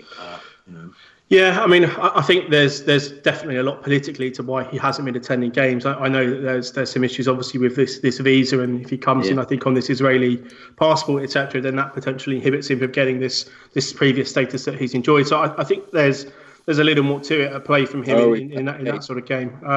But I mean, from the sort of the other standpoint, I do generally feel that a lot of the day-to-day stuff is left to the kind of lieutenants to maintain the club. As you say, I think Marina Granovskaya was very influential in appointing Sarri, and potentially is why we're seeing him get the benefit of doubt, let's say, to the end of the season, because this is perhaps a poor reflection on another decision that she's made. And I think again now that they're becoming harder to hide some of these decisions that are being made at the board level. It's different if you make a few errors in the transfer market but somehow still win the league, for whatever reason, because you've got a Sarri or Mourinho who can get sort of 150% out of players for a season or two.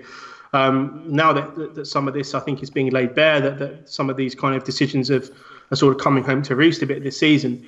A lot of eyes are being directed up towards the sort of middle tier of Stamford Bridge, where the kind of board sit, rather than maybe everything being focused on Sarri. So it's going to be a difficult summer. I'm not entirely sure that Abramovich has lost interest. I think he's probably had the opportunity to sell the club multiple times, but he's still sort of in charge.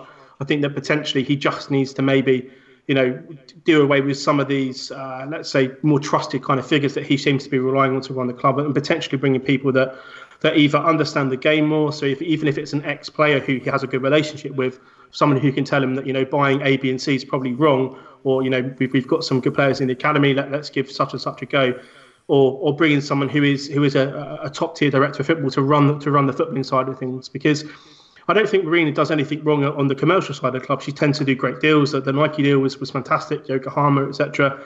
But that business acumen doesn't translate to football. So we need to really sort of bring up the footballing side of the board. It has to have either the inherent trust or inherent knowledge to sort of go and do their jobs, because it's going to become infinitely more difficult, particularly with a transfer ban upcoming. But also, they won't get the deals if the team aren't exactly properly. Yeah, if we're a 6th, 7th place team in the Premier League, there's no way we're going to go out and get a similar shirt deal, or that there may even be some escape clauses in the ones that we have at the moment if we're not in the Champions League, etc. So, a lot of this comes to the table is that I think the focus has shifted so far into getting the best commercial deals that the club have almost forgot that to get there you've got to have a good team, and that's a tricky thing. And I mean, the amazing thing about that, Joe, is I remember I had a chat with Ron Gourlay, who nobody liked at all, about, I don't know, 10 years ago, maybe slightly less, but he assured me that all of their commercial efforts were predicated on success at the club, so therefore they spent more resources and time making sure that they were successful on the pitch, because they knew that if they were successful on the pitch they would be successful commercially. So what's changed? I mean, I would just add, we kind of got to the transfer ban thing here, Joe, so we might as well carry on where we started, because now my understanding is that at the moment, with this FIFA, denying us the ability to delay the transfer ban while it's at appeal, the club will go to CAS. So there's still a chance that we may get the transfer ban delayed and therefore still be able to go on a massive spending binge to kind of plug any holes that we've got. However, let's for the sake of argument assume that we can't do that. I'm still under the impression that we'll be able to sell players. It's just that we won't be able to buy any players or register them, as they call it. Yeah. So that being the case, first question, is Sarri going to be the right man to manage Chelsea if we get a transfer ban this summer? No. Why not? So my contention with Sarri is I think he's shown this season that this notion that he can coach any player to play his style of football is a little bit misguided. And I genuinely feel that he needs, if we're saying maybe 5 or 6 top players starting every single week, they cost about 70, 80 million pounds these days at kind of a minimum, unless you're going for a really sort of superstar player, then that's 400 or 500 million pounds.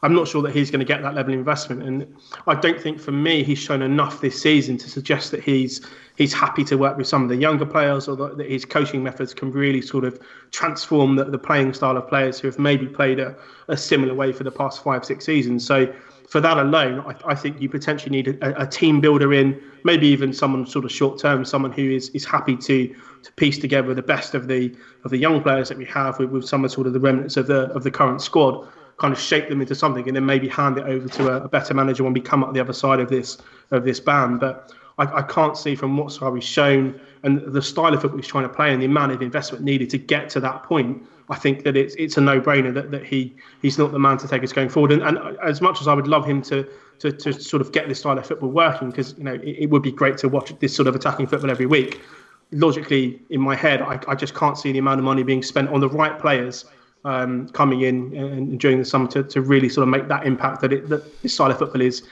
something that can be realised the following season. Yeah, well, especially if there's a transfer ban, exactly, of course, so they won't be able to get any players in. So in a sense, it kind of inexorably leads us to one conclusion, that Frank Lampard and Jody Morris or John Terry have to come in and save the day, because they will A, take that brief, B, they know the youth players, and they'll just be champing at the bit for an opportunity at Chelsea. And I think the corollary of that, Jonathan, is, of course, I do wonder. I asked this question on that Love Sports show on Sunday. I wonder if that's the only way, a transfer ban and hiring somebody like Frank and Jody, who might not have the expectations heaped upon them like a stellar name manager who comes here for the money and to pick up easy trophies. I wonder whether the board would be more patient with them, and actually also, more to the point, the supporters would be more patient with them, because A, they love them, and B, having to play the youth, something that a lot of supporters want, maybe they'll be more tolerant of a lack of success. Oh, completely. I think I said that earlier, actually. Did you? Yes. I knew I nicked it from somebody intelligent. That's what I said in my last rant. Did you? Yeah. No, exactly. They're the dream team, and they're available exactly at the right time. And that's the thing. It's the right time, isn't it? That's exactly the point. Exactly that. You really don't want Derby now to not play very well. They're still in the playoff places. I think if he can leave there with his head held high, if say they stay in the playoff and get beaten. I mean, however, if they get promoted. Now that causes a problem, doesn't it? Because he'll want to stay with the promoted side, and because then it might be that he has he has better for it. I don't know. It'd be difficult, wouldn't it, if your old club came to you and asked you? Well, they were calling for his head, the Derby fans, last week. Were they? Yeah, absolutely, mate. Blimey. It's because they lost, didn't they? Yeah. Well, how fickle can you be? They were eating out of his hand only a few weeks ago. But yes, they would, regardless of where he ultimately finishes, I suppose that if the board think, well, we need somebody to get the youth in, it's Jody, and it's him because, as you say, he'll players will forgive him, and the fans will forgive him an enormous amount.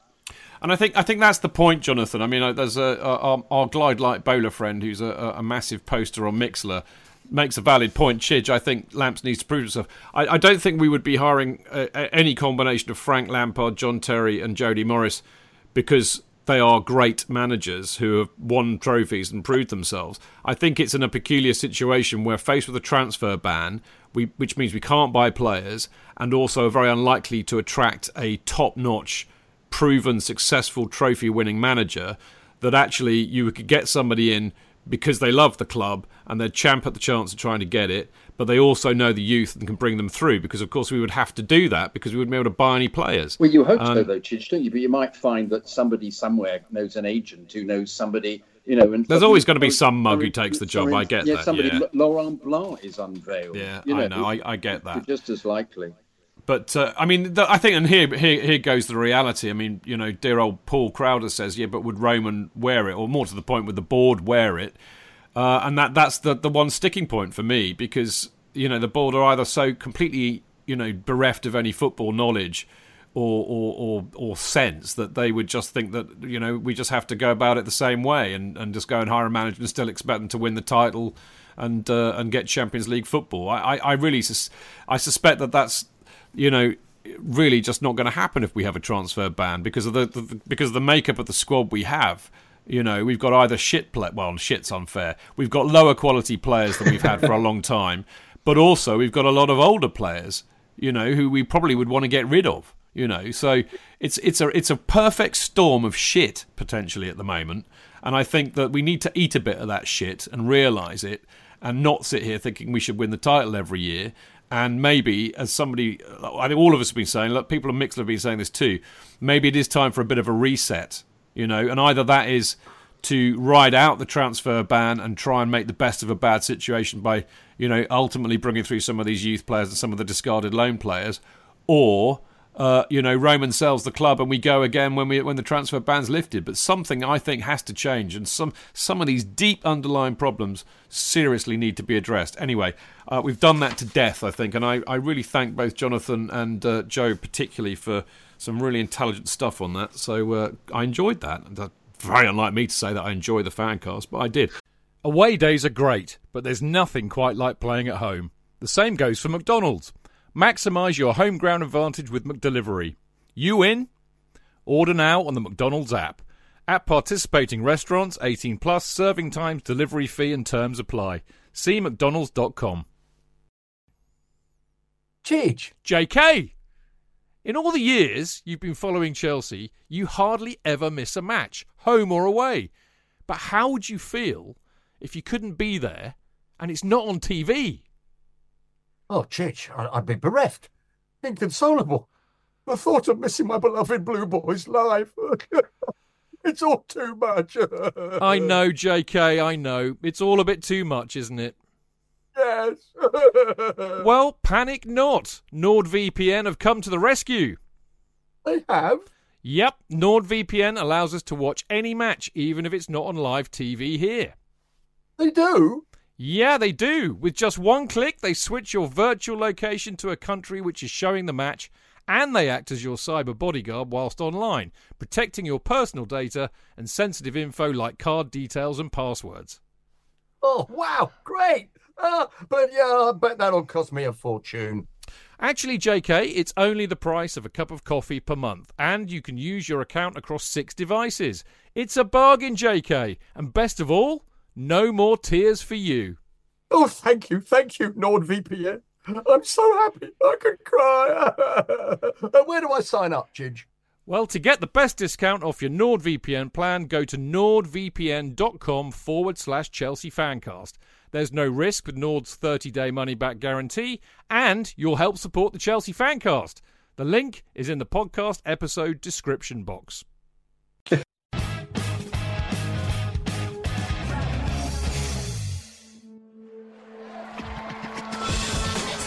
fans, real opinions. I'm Jason Cundy, and you're listening to the Chelsea Football Fancast. Proper Chelsea. Footballfancast.com.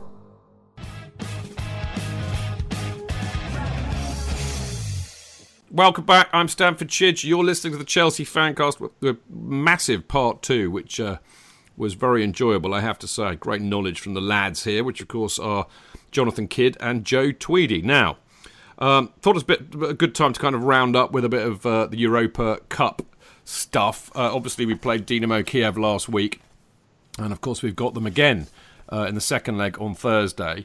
So, just to kind of a recap on the the home leg. It was quite an interesting evening, actually. There was a massive disappointment with the team that Sarri selected, largely, of course, because Loftus-Cheek and Callum Hudson-Odoi were not in the starting 11 as people had hoped and expected. But, ultimately it ended up as a very good night. Pedro was on fire, but he wasn't clinical enough. Willian had a wonderful free kick, but still can't manage to hit anything other than the first man at a corner. Of course, the night was capped off wonderfully when Ruben Loftus-Cheek came on and Callum Hudson-Odoi, and I thought they had a couple of very good cameos. The crowd loved it. Great assist by Ruben and a lovely goal by Callum. Which kind of begged the question at the time, should Sarri play them more regularly? But we've kind of done that in part 1, really.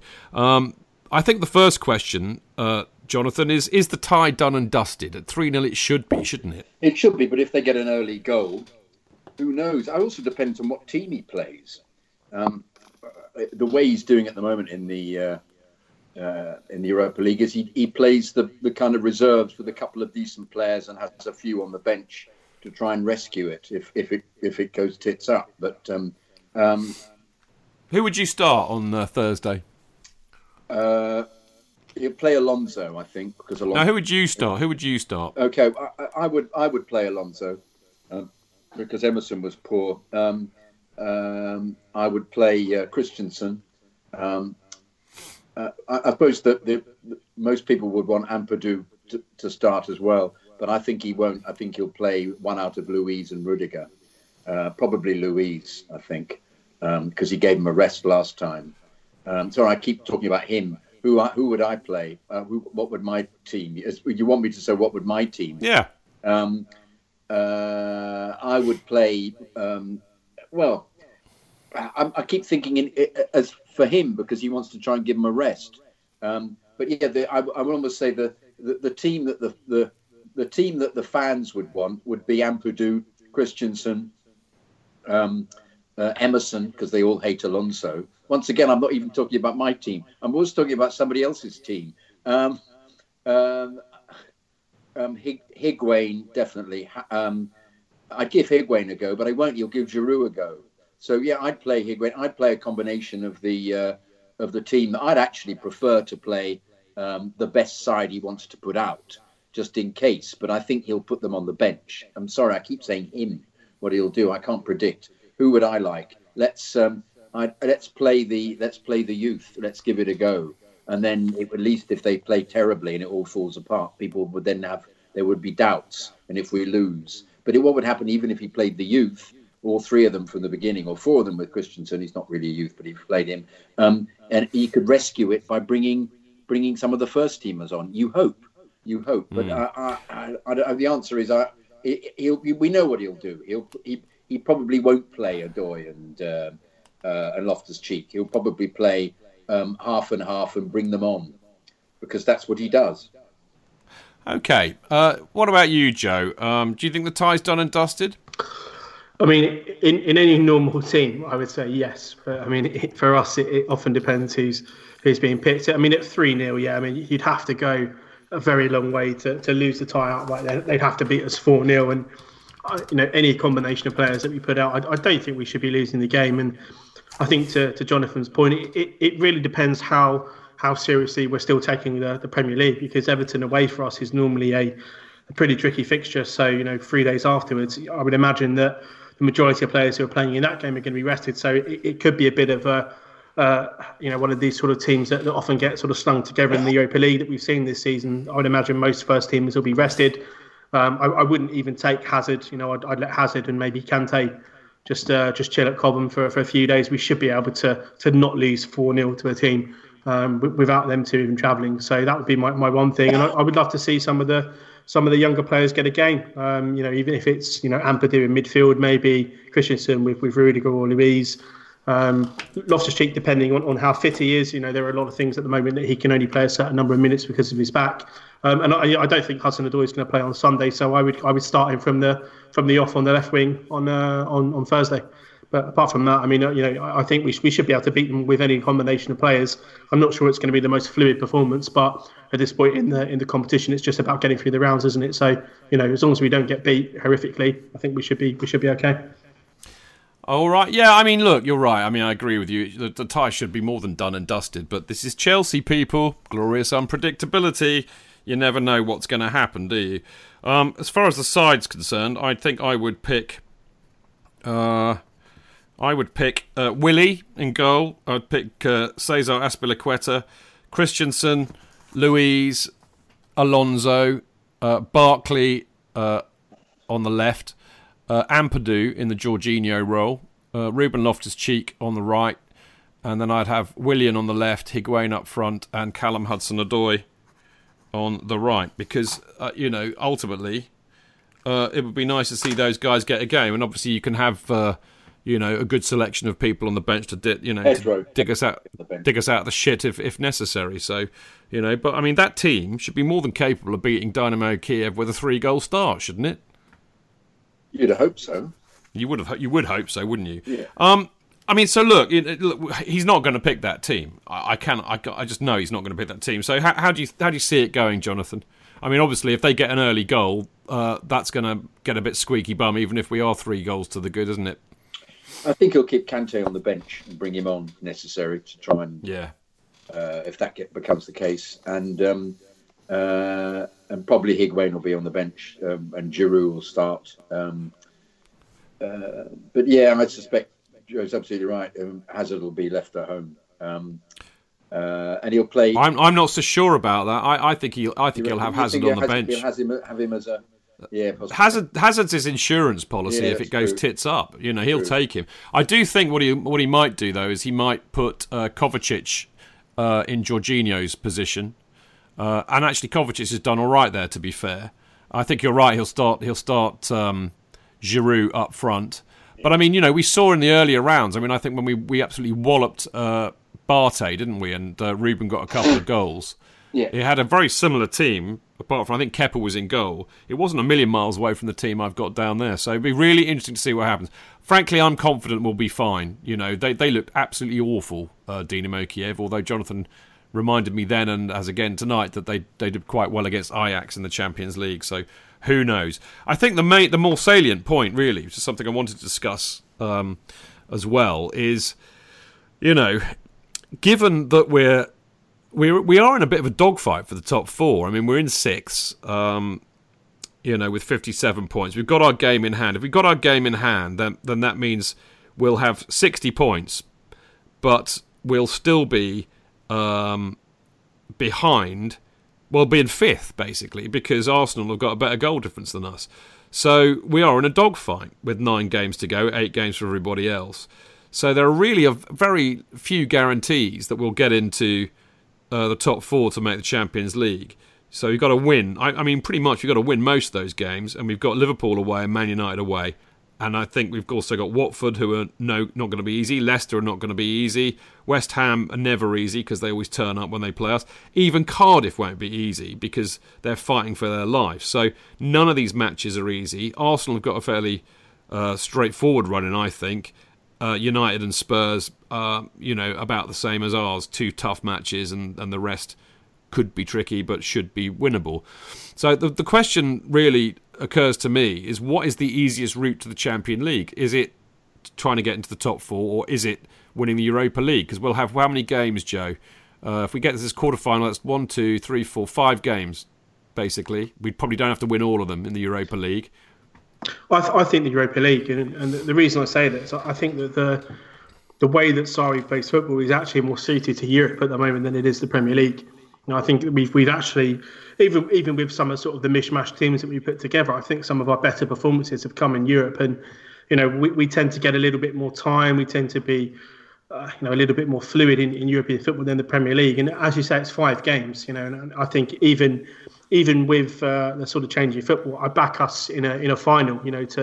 To sort of turn up and see it out. I think the Man City game, yes, we lost, but I think the performance gives me confidence that we could still turn up in a final and actually win it. So I think Europa League probably is the, I'm not going to say it's the safer bet, but I have more confidence because I think actually if we were to maybe prioritise that going forward with the full strength team, that we're definitely a match, and we should probably consider ourselves to be one of the sides who are most likely to win it. So I'd go with the Europa League.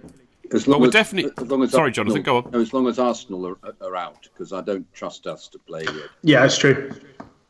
Well, they may well be after Thursday, because they're already 3-1 down to Rennes, so that's not going to be a pushover for them.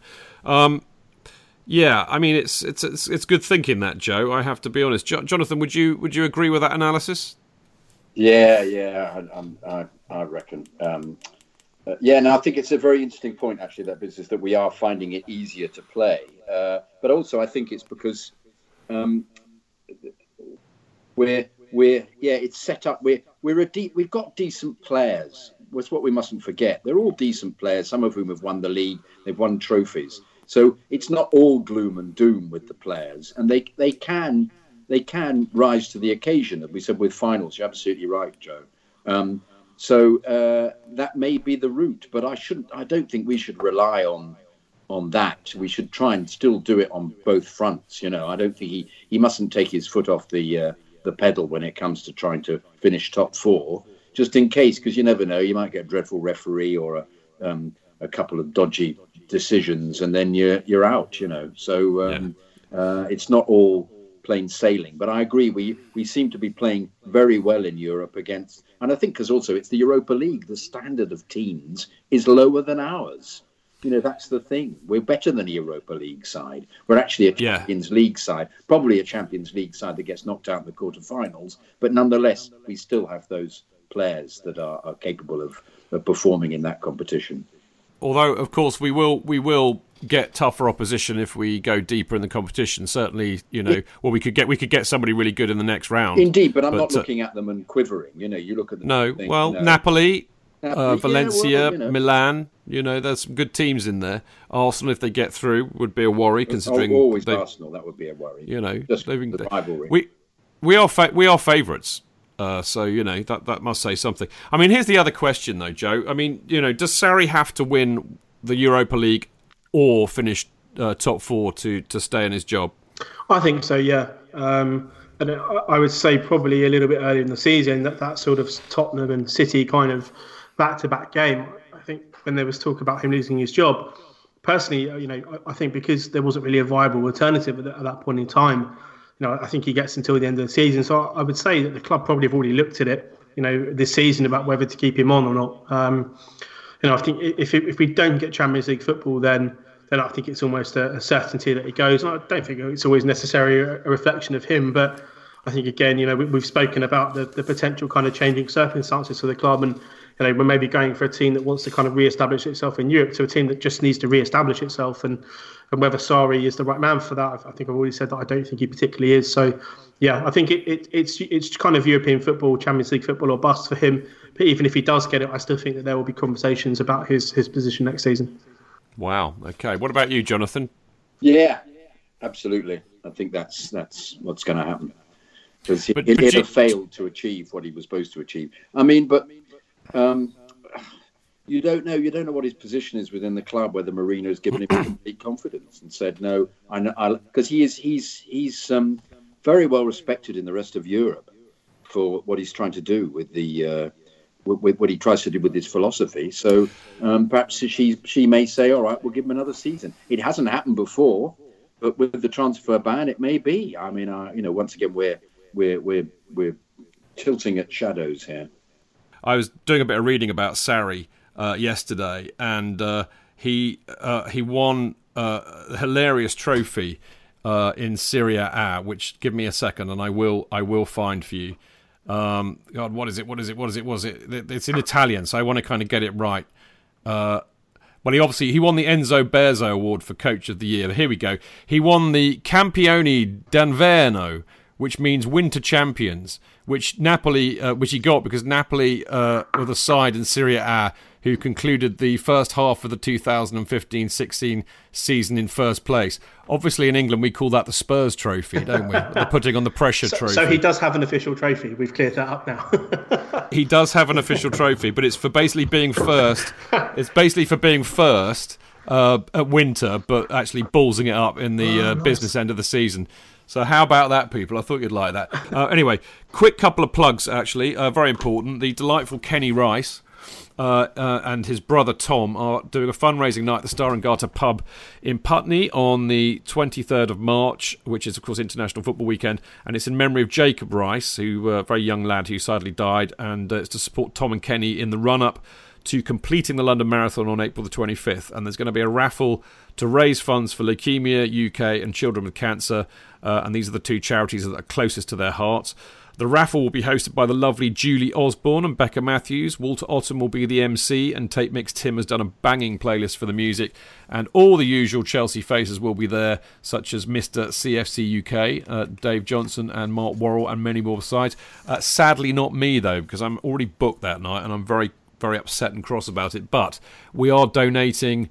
one of the we've got a load of, well, we'd had a few mini banners, the Kerry Dixon banner up in the Matthew Harding end. We've done a few mini ones of those, and there's one left, and it's signed by Kerry himself, and I'm donating that for the raffle, so hopefully somebody will win that. And finally, Mickey Thomas, of course. You may have read recently that Mickey, a Chelsea cult hero, and big friend of this show, actually. He's a lovely bloke, Mickey, and he played for us in the 80s, and he was fantastic. Well, he's been diagnosed with stomach cancer, or cancer of the esophagus, as I read in Kelvin Barker's article in CFC UK, and he's basically facing a very big battle.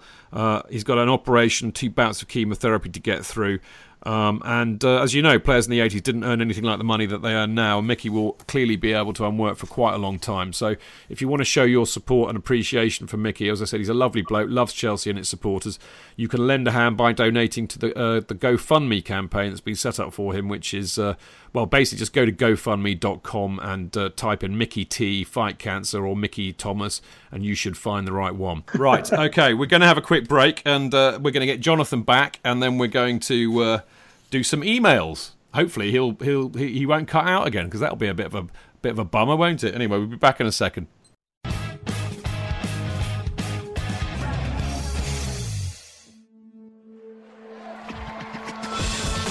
Real fans, real opinions. I'm Jason Cundy, and you're listening to the Chelsea Football Fancast. Up the Chelsea! Footballfancast.com.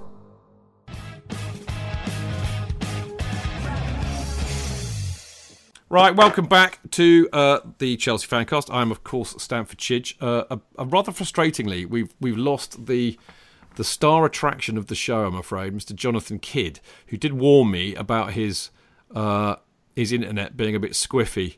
And lo and behold, it cut out as I asked him a very important question, which one day I might find an answer for, maybe next week.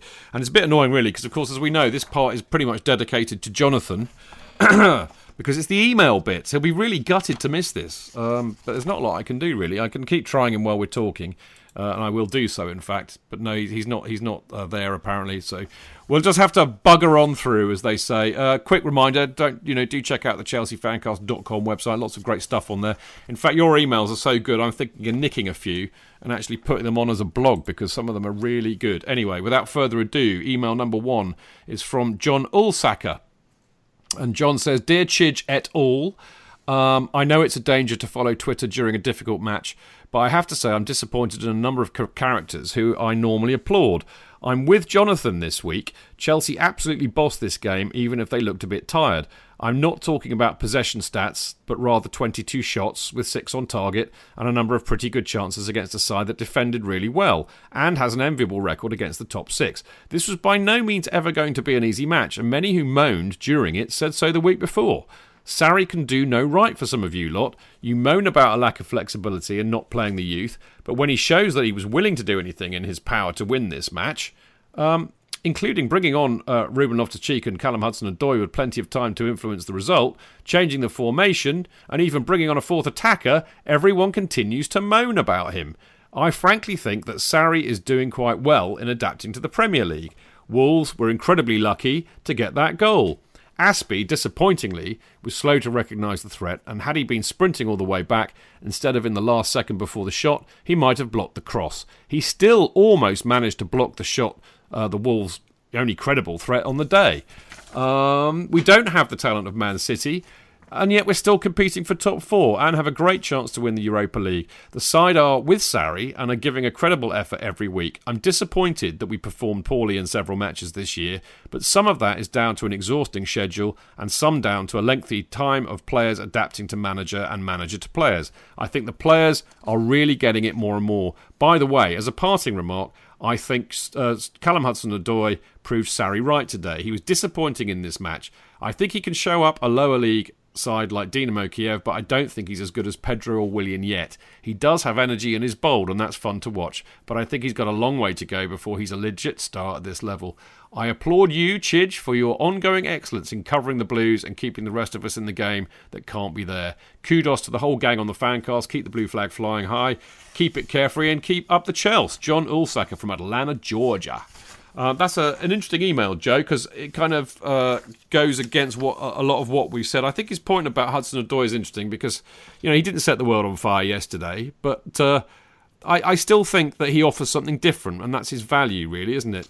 Yeah, and I also think that there's, it's not so much what he did or didn't do in the game itself. I think people often think, he is 18, but the disappointment's come because he needs game time to improve. He's not going to improve in training. We've seen this with Loftus-Cheek when he was kept at the club for 3 years. He improved more in a season loan at Palace than he did in his time at Chelsea. So it's not so much. I think people are saying he's better than 2 international footballers. I mean, I think at times that he offers something different, and yes, I think that's also part of the equation. But I think it's just a question of just giving him more minutes. And I would argue saying that he wasn't particularly great yesterday, but he still put in 2 or 3 really dangerous crosses, which was more than I think what Pedro or Willian did when they came on. So. And the other thing that really irritates me somewhat is when people say, oh, yeah, he's played well against lower level teams. He's playing against the same opposition as Willian and Pedro, but he's doing more. So, you have to also factor that into the analysis that you make as well. Yes, it's a lower standard team, but he's playing against the same players as Hazard and Willian, as Pedro, and maybe he's doing more than them in that occasion. Yeah, I think, sound points there. I mean, what about Sarri? I mean, I think you're a bit less effusive about Sarri, aren't you? Yeah, I mean, I suppose the main thing for me has just been it's the complete inflexibility that I've seen this season. I felt like the manager that I was very excited to see was the guy that we saw in how he set the team up against City, how he set the team up against Tottenham, that he was a bit more flexible. And I think it's just this dogmatic approach to games that I think has just been the thing that's really kind of lost him favour with me personally. And I look at the Wolves game, and I'm not suggesting that I am worth a £7 million Premier League manager, but I could have guessed how they would have set the team up, and maybe the personnel that I would have picked would have been different based on that. Even going with the same 4-3-3 shape, I think that there was scope to take some liberties with my team selection. So there are things that I think he's done okay with this season, but I think that the most part I've been just generally, I would say, pretty disappointing with just some of the lack of recognition or of how sort of certain teams are going to play against us. And it's all well and good to applaud him for bringing on Loftus-Cheek and Hudson-Odoi, but maybe they could have started. Good points, Joe. Well done. Right now, I do believe Jonathan is back. Hello. Are you back? Can you hear me? I can. You sound lovely, loud and clear.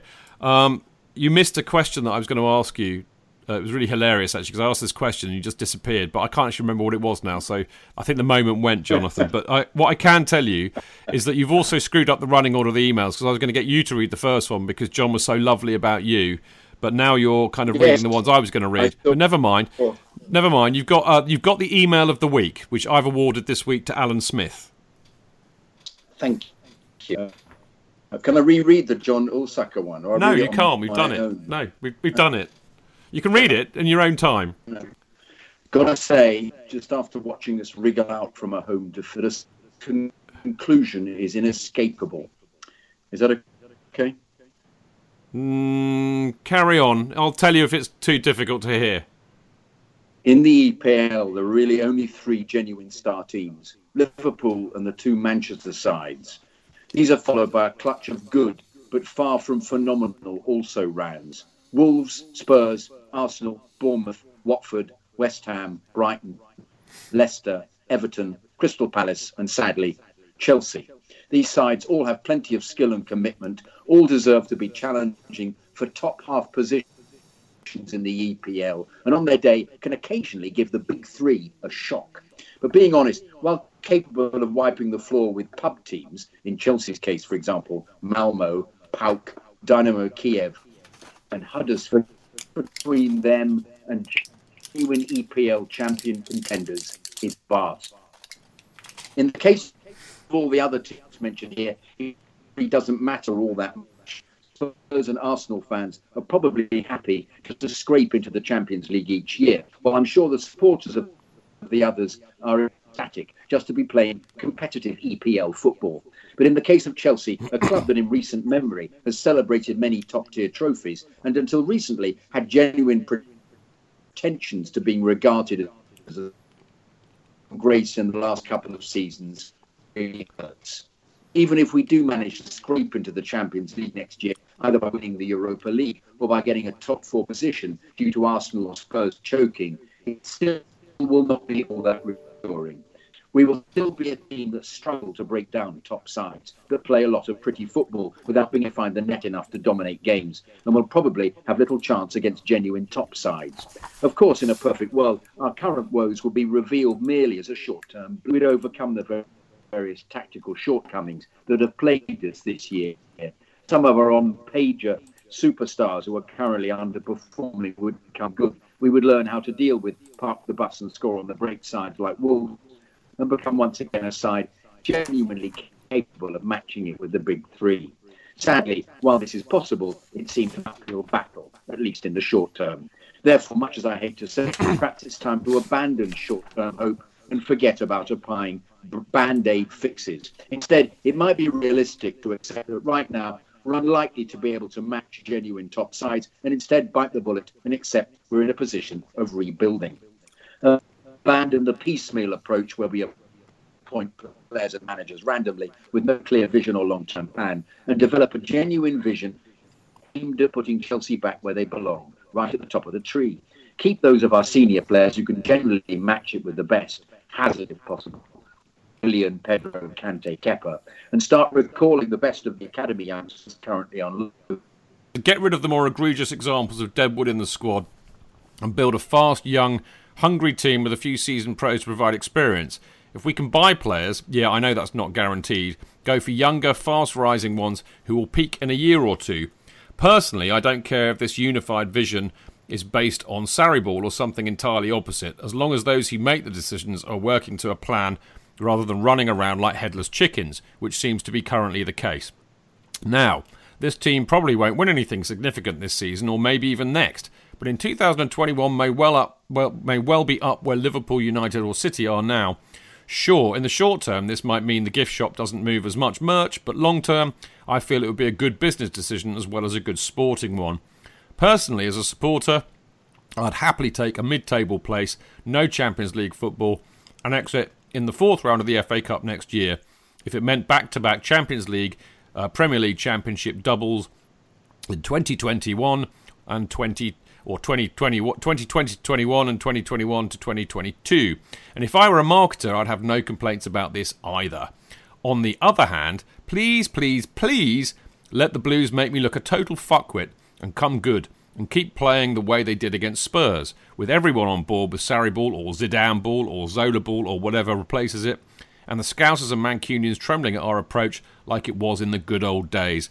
Best regards, up the Chelsea, Alan Smith.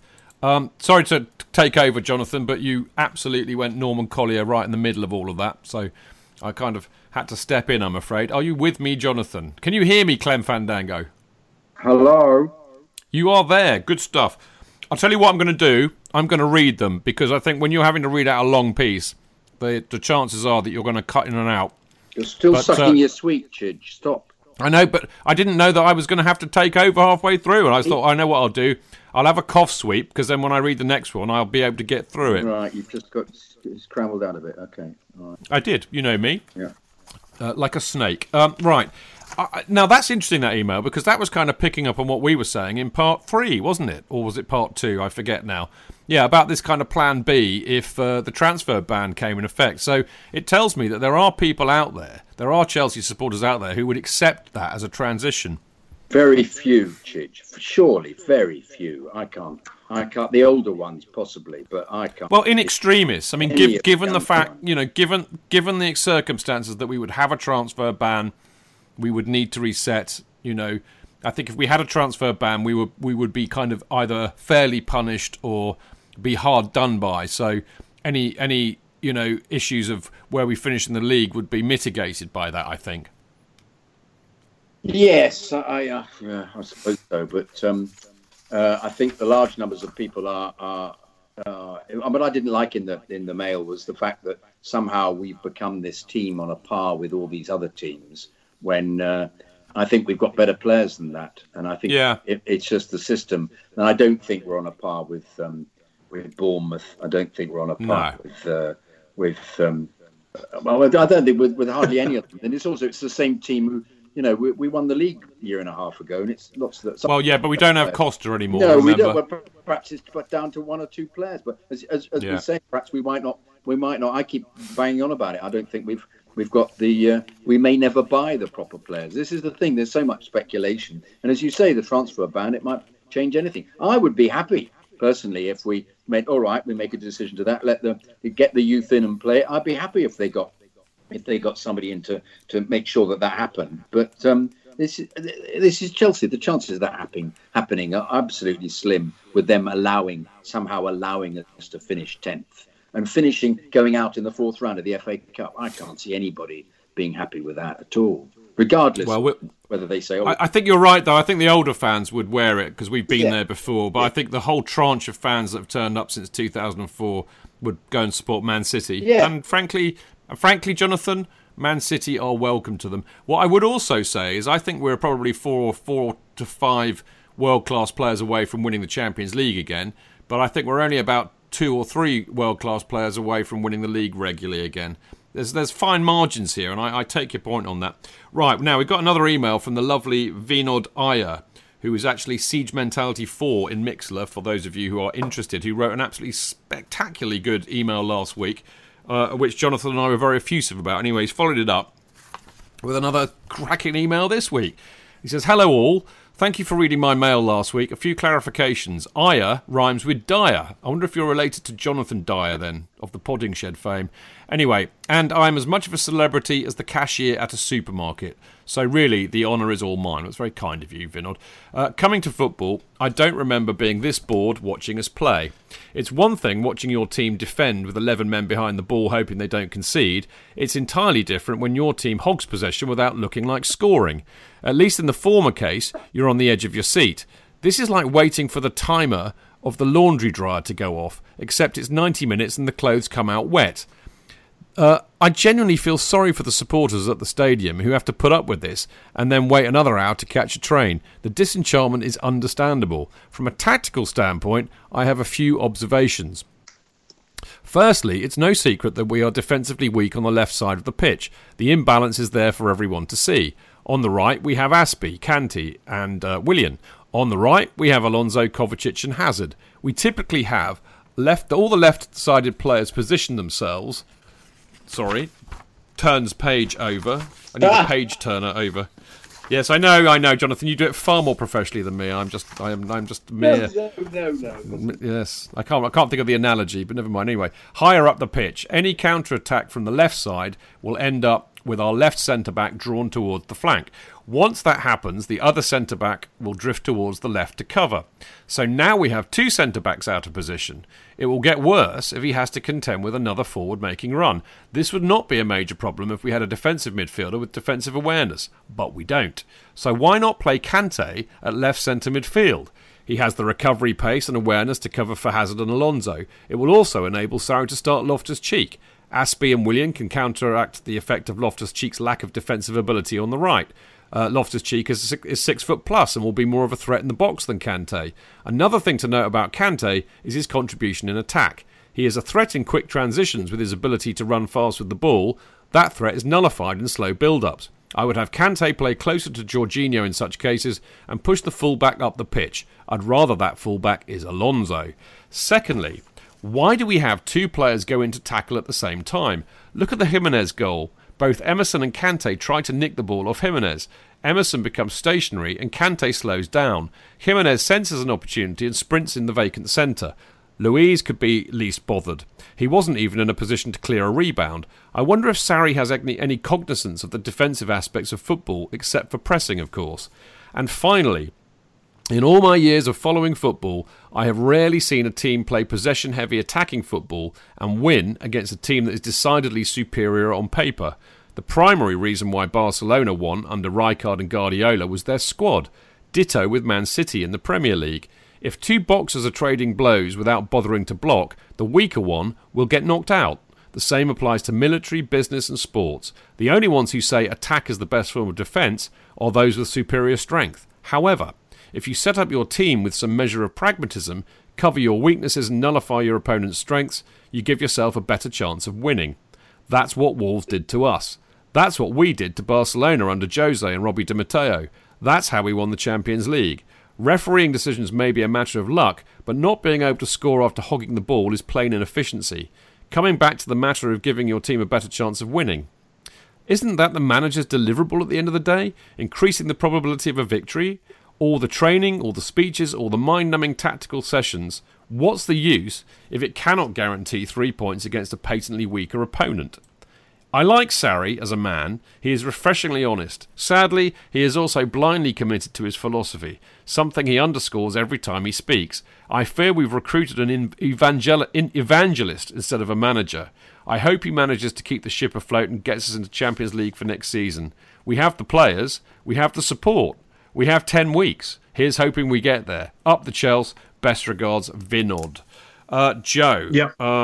He actually makes some similar points to you, actually, I think, in that rather fabulous email. Yeah. About Barcelona and City basically having better players. Yeah, I mean, at the end of the day, you can debate all the minutiae about tactics as much as possible. If you have infinitely more talented players than the other team, it doesn't really matter the tactical organisation. You're probably going to win the game. It's just a matter of talent and opportunity. So, I mean, I completely agree with this.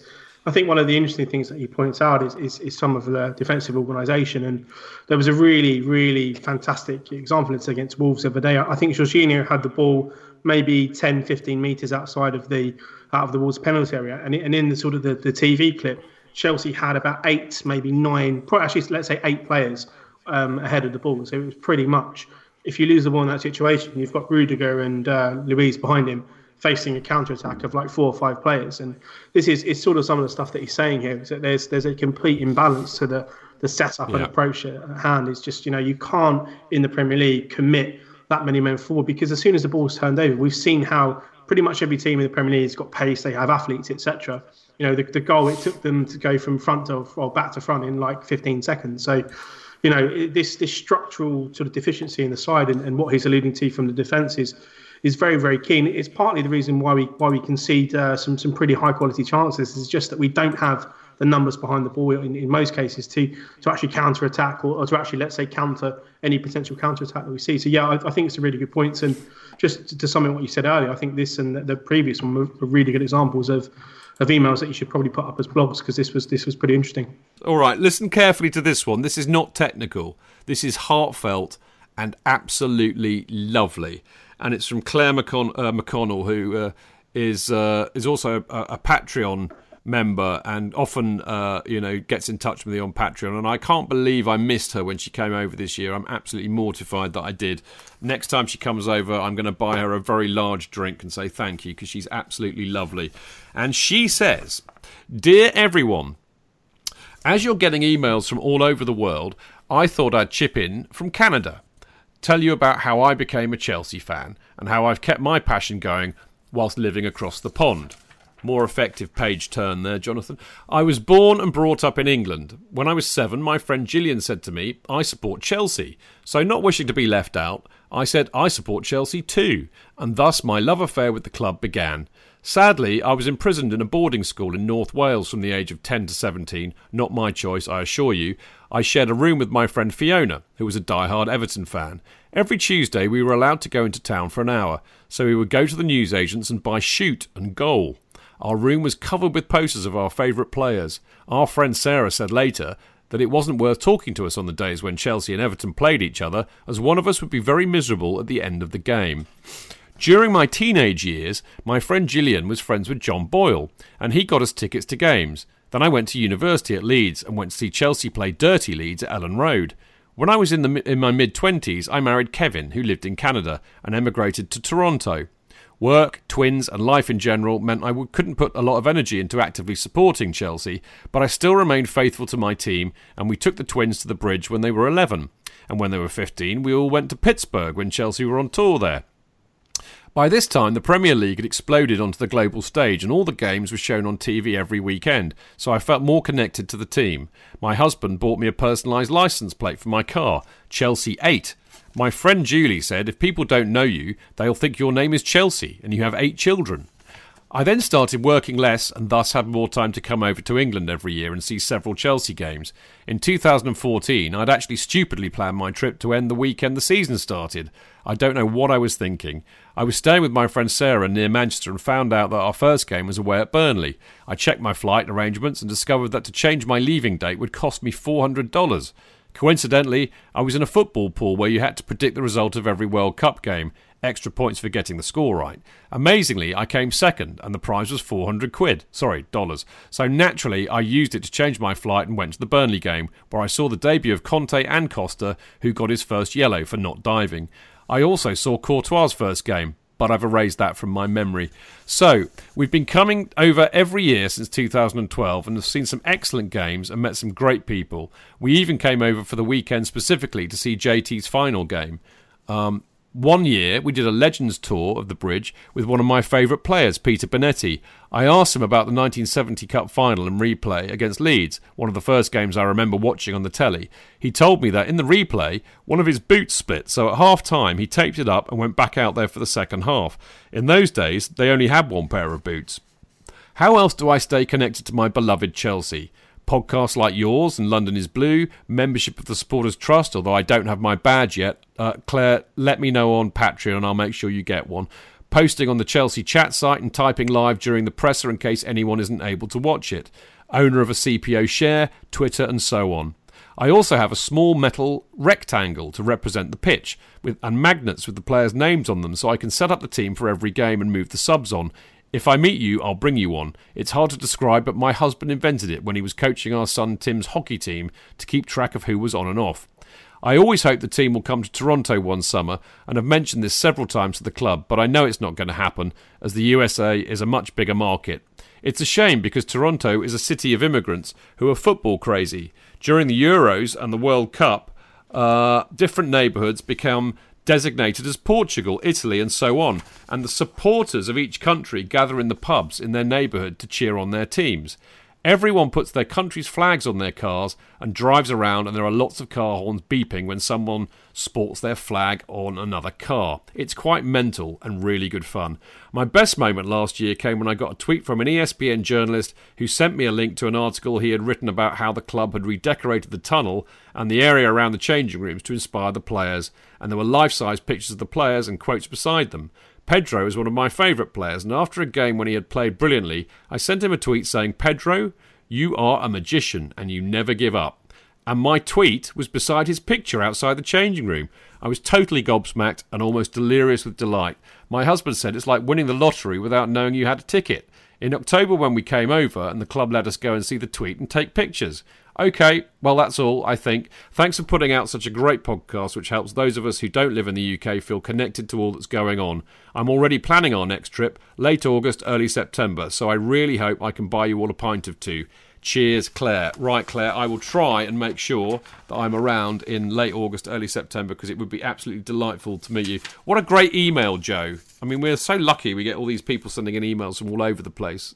Yeah, I mean, this is crazy. I often find it, interesting, the sort of dichotomy that people have with some overseas fans. And yeah, I think Claire probably has a more of a connection to the club than maybe some people who go to the game. She's got shares. She's part of the trust. It's a massive amount of dedication that you have to supporting the team, and particularly, I suppose, when you're organising trips and such. So, yeah, a really, really great story. And the tweet thing made me smile. Great stuff. All right, that is the emails for this week. Listen, you lot out there, you know the rules by now. If you email chelseafancast@gmail.com and you do it before Monday, preferably, then you will get it read out on the show. It's a guarantee. We've done a section of nearly an hour's worth of emails because we just don't care. It's how we roll on this show. Okay, how else we roll is we've got all sorts of other stuff which I like to call parish notices because I nicked that off Tony Glover. But I mentioned Patreon. Claire is a member of Patreon, which is a lovely select band of people who are very, very, very supportive of this show, because what they do is they become a Chelsea Fancast patron, and it helps to cover the running costs of doing several shows a week and hopefully to continue producing what we believe is a unique podcast on all things Chelsea. So feel free to donate whatever you want. There's really no pressure. As little as you want, as much as you want, we don't mind. And if you can do that, and basically you pay it every month. I think it's a bit like, spending £1 an issue of the fanzine. So, we do I don't know how many shows we do a month actually, but I don't think I'd pay £1 for each one, but you get the message, you get what I mean. Anyway, you go to www.patreon.com/Chelsea Fancast. The other joy of it, of course, is it's a very, very good way to get hold of me. Although Daniel Janu might decide that that's not actually true, but I do eventually get around there. But I mean, I do look out for it quite a lot. So if you message me on there, I'll get back to you. And you can, if you want to get something on Patreon read out on the show, let me know. I also will share exclusive stuff, which sounds completely wanky, frankly. But, if we've got something special that we want to announce, I will always announce it on Patreon first. So like the Kerry Dixon banner, for example. You all had a sneak preview of what that was going to look like before everybody else saw it. And anything else like that, really. So, in other words, you kind of, you're all like hardcore, really. So you are us, effectively. That's kind of what I mean. There's also been some talk recently of trying to get either a WhatsApp group for match days going, and I also thought maybe do a Patreon group instead of WhatsApp, because frankly, if loads of you will come on my phone as a WhatsApp group, my phone will never stop buzzing and it'll drive me up the wall. But maybe it might be better to do it on Patreon. So I need to test the next time I'm at a game whether the web signals or the internet signal's good enough at Stamford Bridge for me to get into Patreon, or whether it's as good as Jonathan's is, which, as we know, is not very good. Although I do believe you're back, JK. Oh, God, it told me there was a security reason. They were closing the account down. I'd have to put my email in again. For God's Good God. What was that all about? I don't know, mate. You've been rumbled. They found you. Oh, God, I think I've got 2 accounts. That's the trouble. Perhaps somebody else was trying on the other one, but, oh, God. Yeah. Never mind. You can run, but you can't hide, mate. Anyway, that's Patreon. I can't do either, actually. Oh, bless.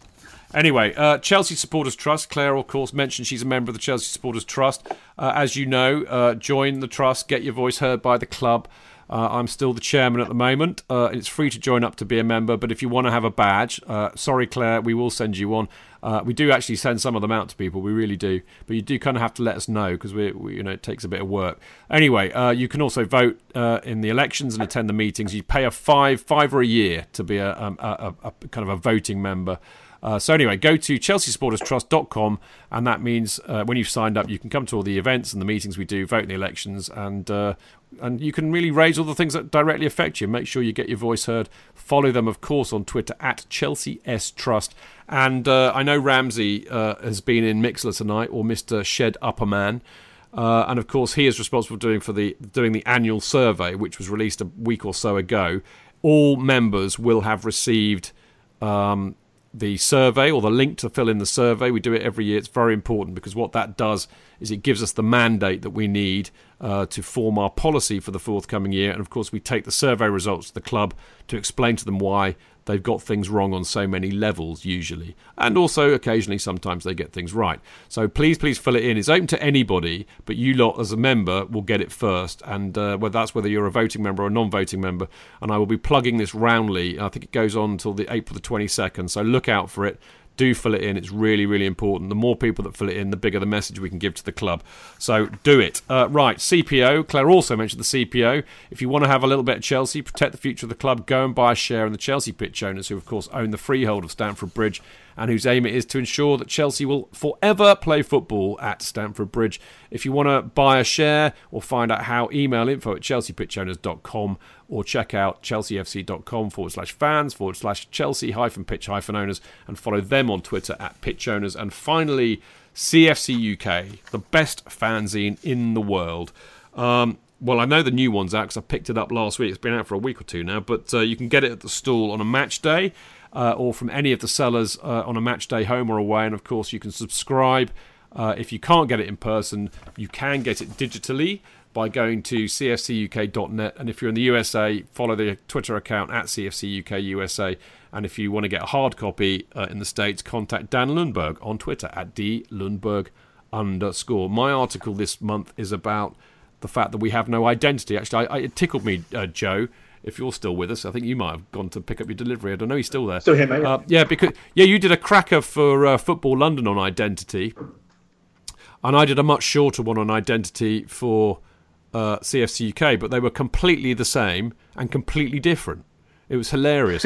Basically, I pretty much name-checked the entire lyrics of X-Ray Specs' classic punk song, Identity. And I kind of took it all from there, so it was bizarre. So there we go. If you get a chance to read it, I'd love to hear what you think, having read yours and thought yours was an absolute belter. So there you go. Right, there we go. We're there, nearly. We are almost there for tonight. I'm afraid we've run out of time. We've been over budget on the time front. Apologies to the people who have been sitting with us for hours. I apologise. We will be back next Monday, the 18th of March, talking all about the fallout from the matches against Dinamo Kiev and Everton this week. And of course, I will be joined by Jonathan, Tony Glover and Liam Toomey. Boss lineup, that one. Now, don't forget to tune into the Chelsea Fancast on Love Sport Radio between 7 o'clock and 9 o'clock this Friday with Jonathan, Dan Silver, Clayton Bierman and Johnny Burrow, where they'll be looking back at the matches against Wolves, Dinamo Kiev on Thursday, and looking ahead to the Everton match on the Sunday, and of course talking all things Chelsea. Now, we love it when you phone in, so please phone in. Please. Join in the show. Yes, Please, Jonathan gets really upset. He gets really upset when you don't phone in. So phone in, join in the show, debate with us live. That's kind of what it's all about. I'm sorry I'm not going to be there this week, but it's my one Friday a month where I have to be in Hampshire, oily on the Saturday, so apologies for that, but you've got a stellar lineup there: Jonathan, Dan and Clayton, and Johnny Burrow, who incidentally, Jonathan, I got some nice feedback about Johnny, who said that I think it was Freddie Carberg who said that Johnny gets the best out of us, gets more out of us. So there you go. Do you think we got the best out of him, Chidge? Not really. It's not important whether we get the best out of him. It's important whether we get the best out of us. But I was pleased with the feedback, and I saw him on Sunday. I saw him on Sunday, and I told him, and I think he was very happy with that. So, all right, number to call for Love Sport to come and have a chat with us on Friday night: 0208 70 20 558. And of course, you can listen to Love Sport on 558 AM. Digital channels and through Radio Player, TuneIn, or lovesportradio.com, or even your Alexa smart thingy. You can just go, Alexa, don't do that because it'll bloody start, because I forgot I've got one in the office. So there we go. It's going to go mental here. But you say, Alexa, play Love Sport Radio, and it will. Anyway, the show is available, as all our shows are, as a podcast shortly afterwards. ChelseaFancast.com, Acast, Apple, SoundCloud, Spotify, and other podcast distributors. And you can follow the show on Twitter @ChelseaFancast, me at Stamford Chidge, Jonathan at Jonathan Kidd, and Joe at Joe Tweedy. And of course, check out the website, chelseafancast.com, as I said.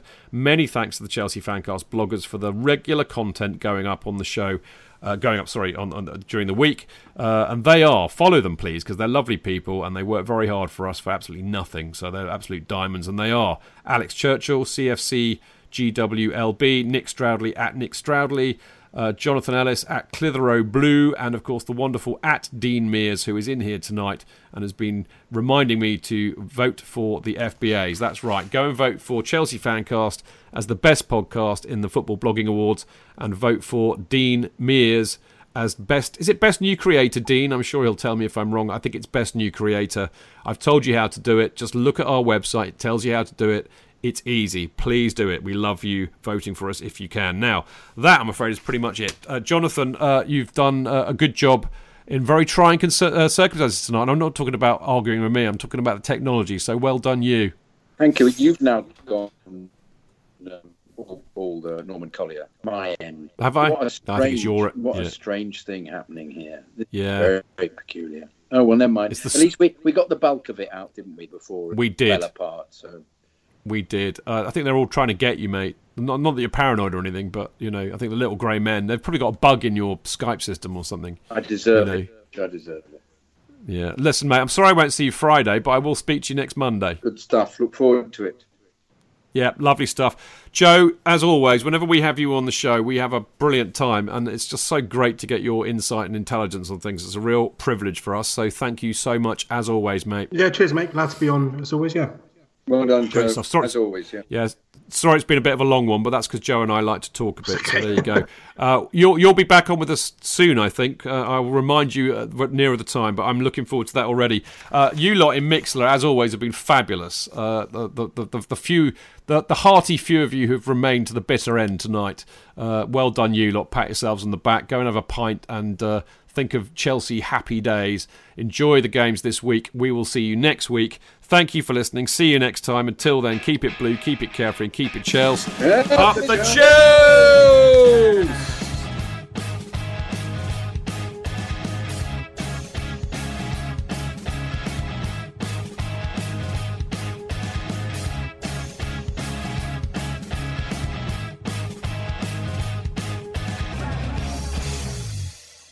It's the 90th minute. All your mates around. You've got your McNuggets share boxes ready to go. Your mates already got booked for double dipping, and you steal the last nugget, snatching all 3 points. Perfect. Order McDelivery now on the McDonald's app.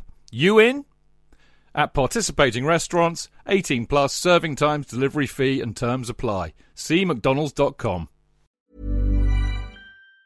Normally, being a little extra can be a bit much. But when it comes to healthcare, it pays to be extra.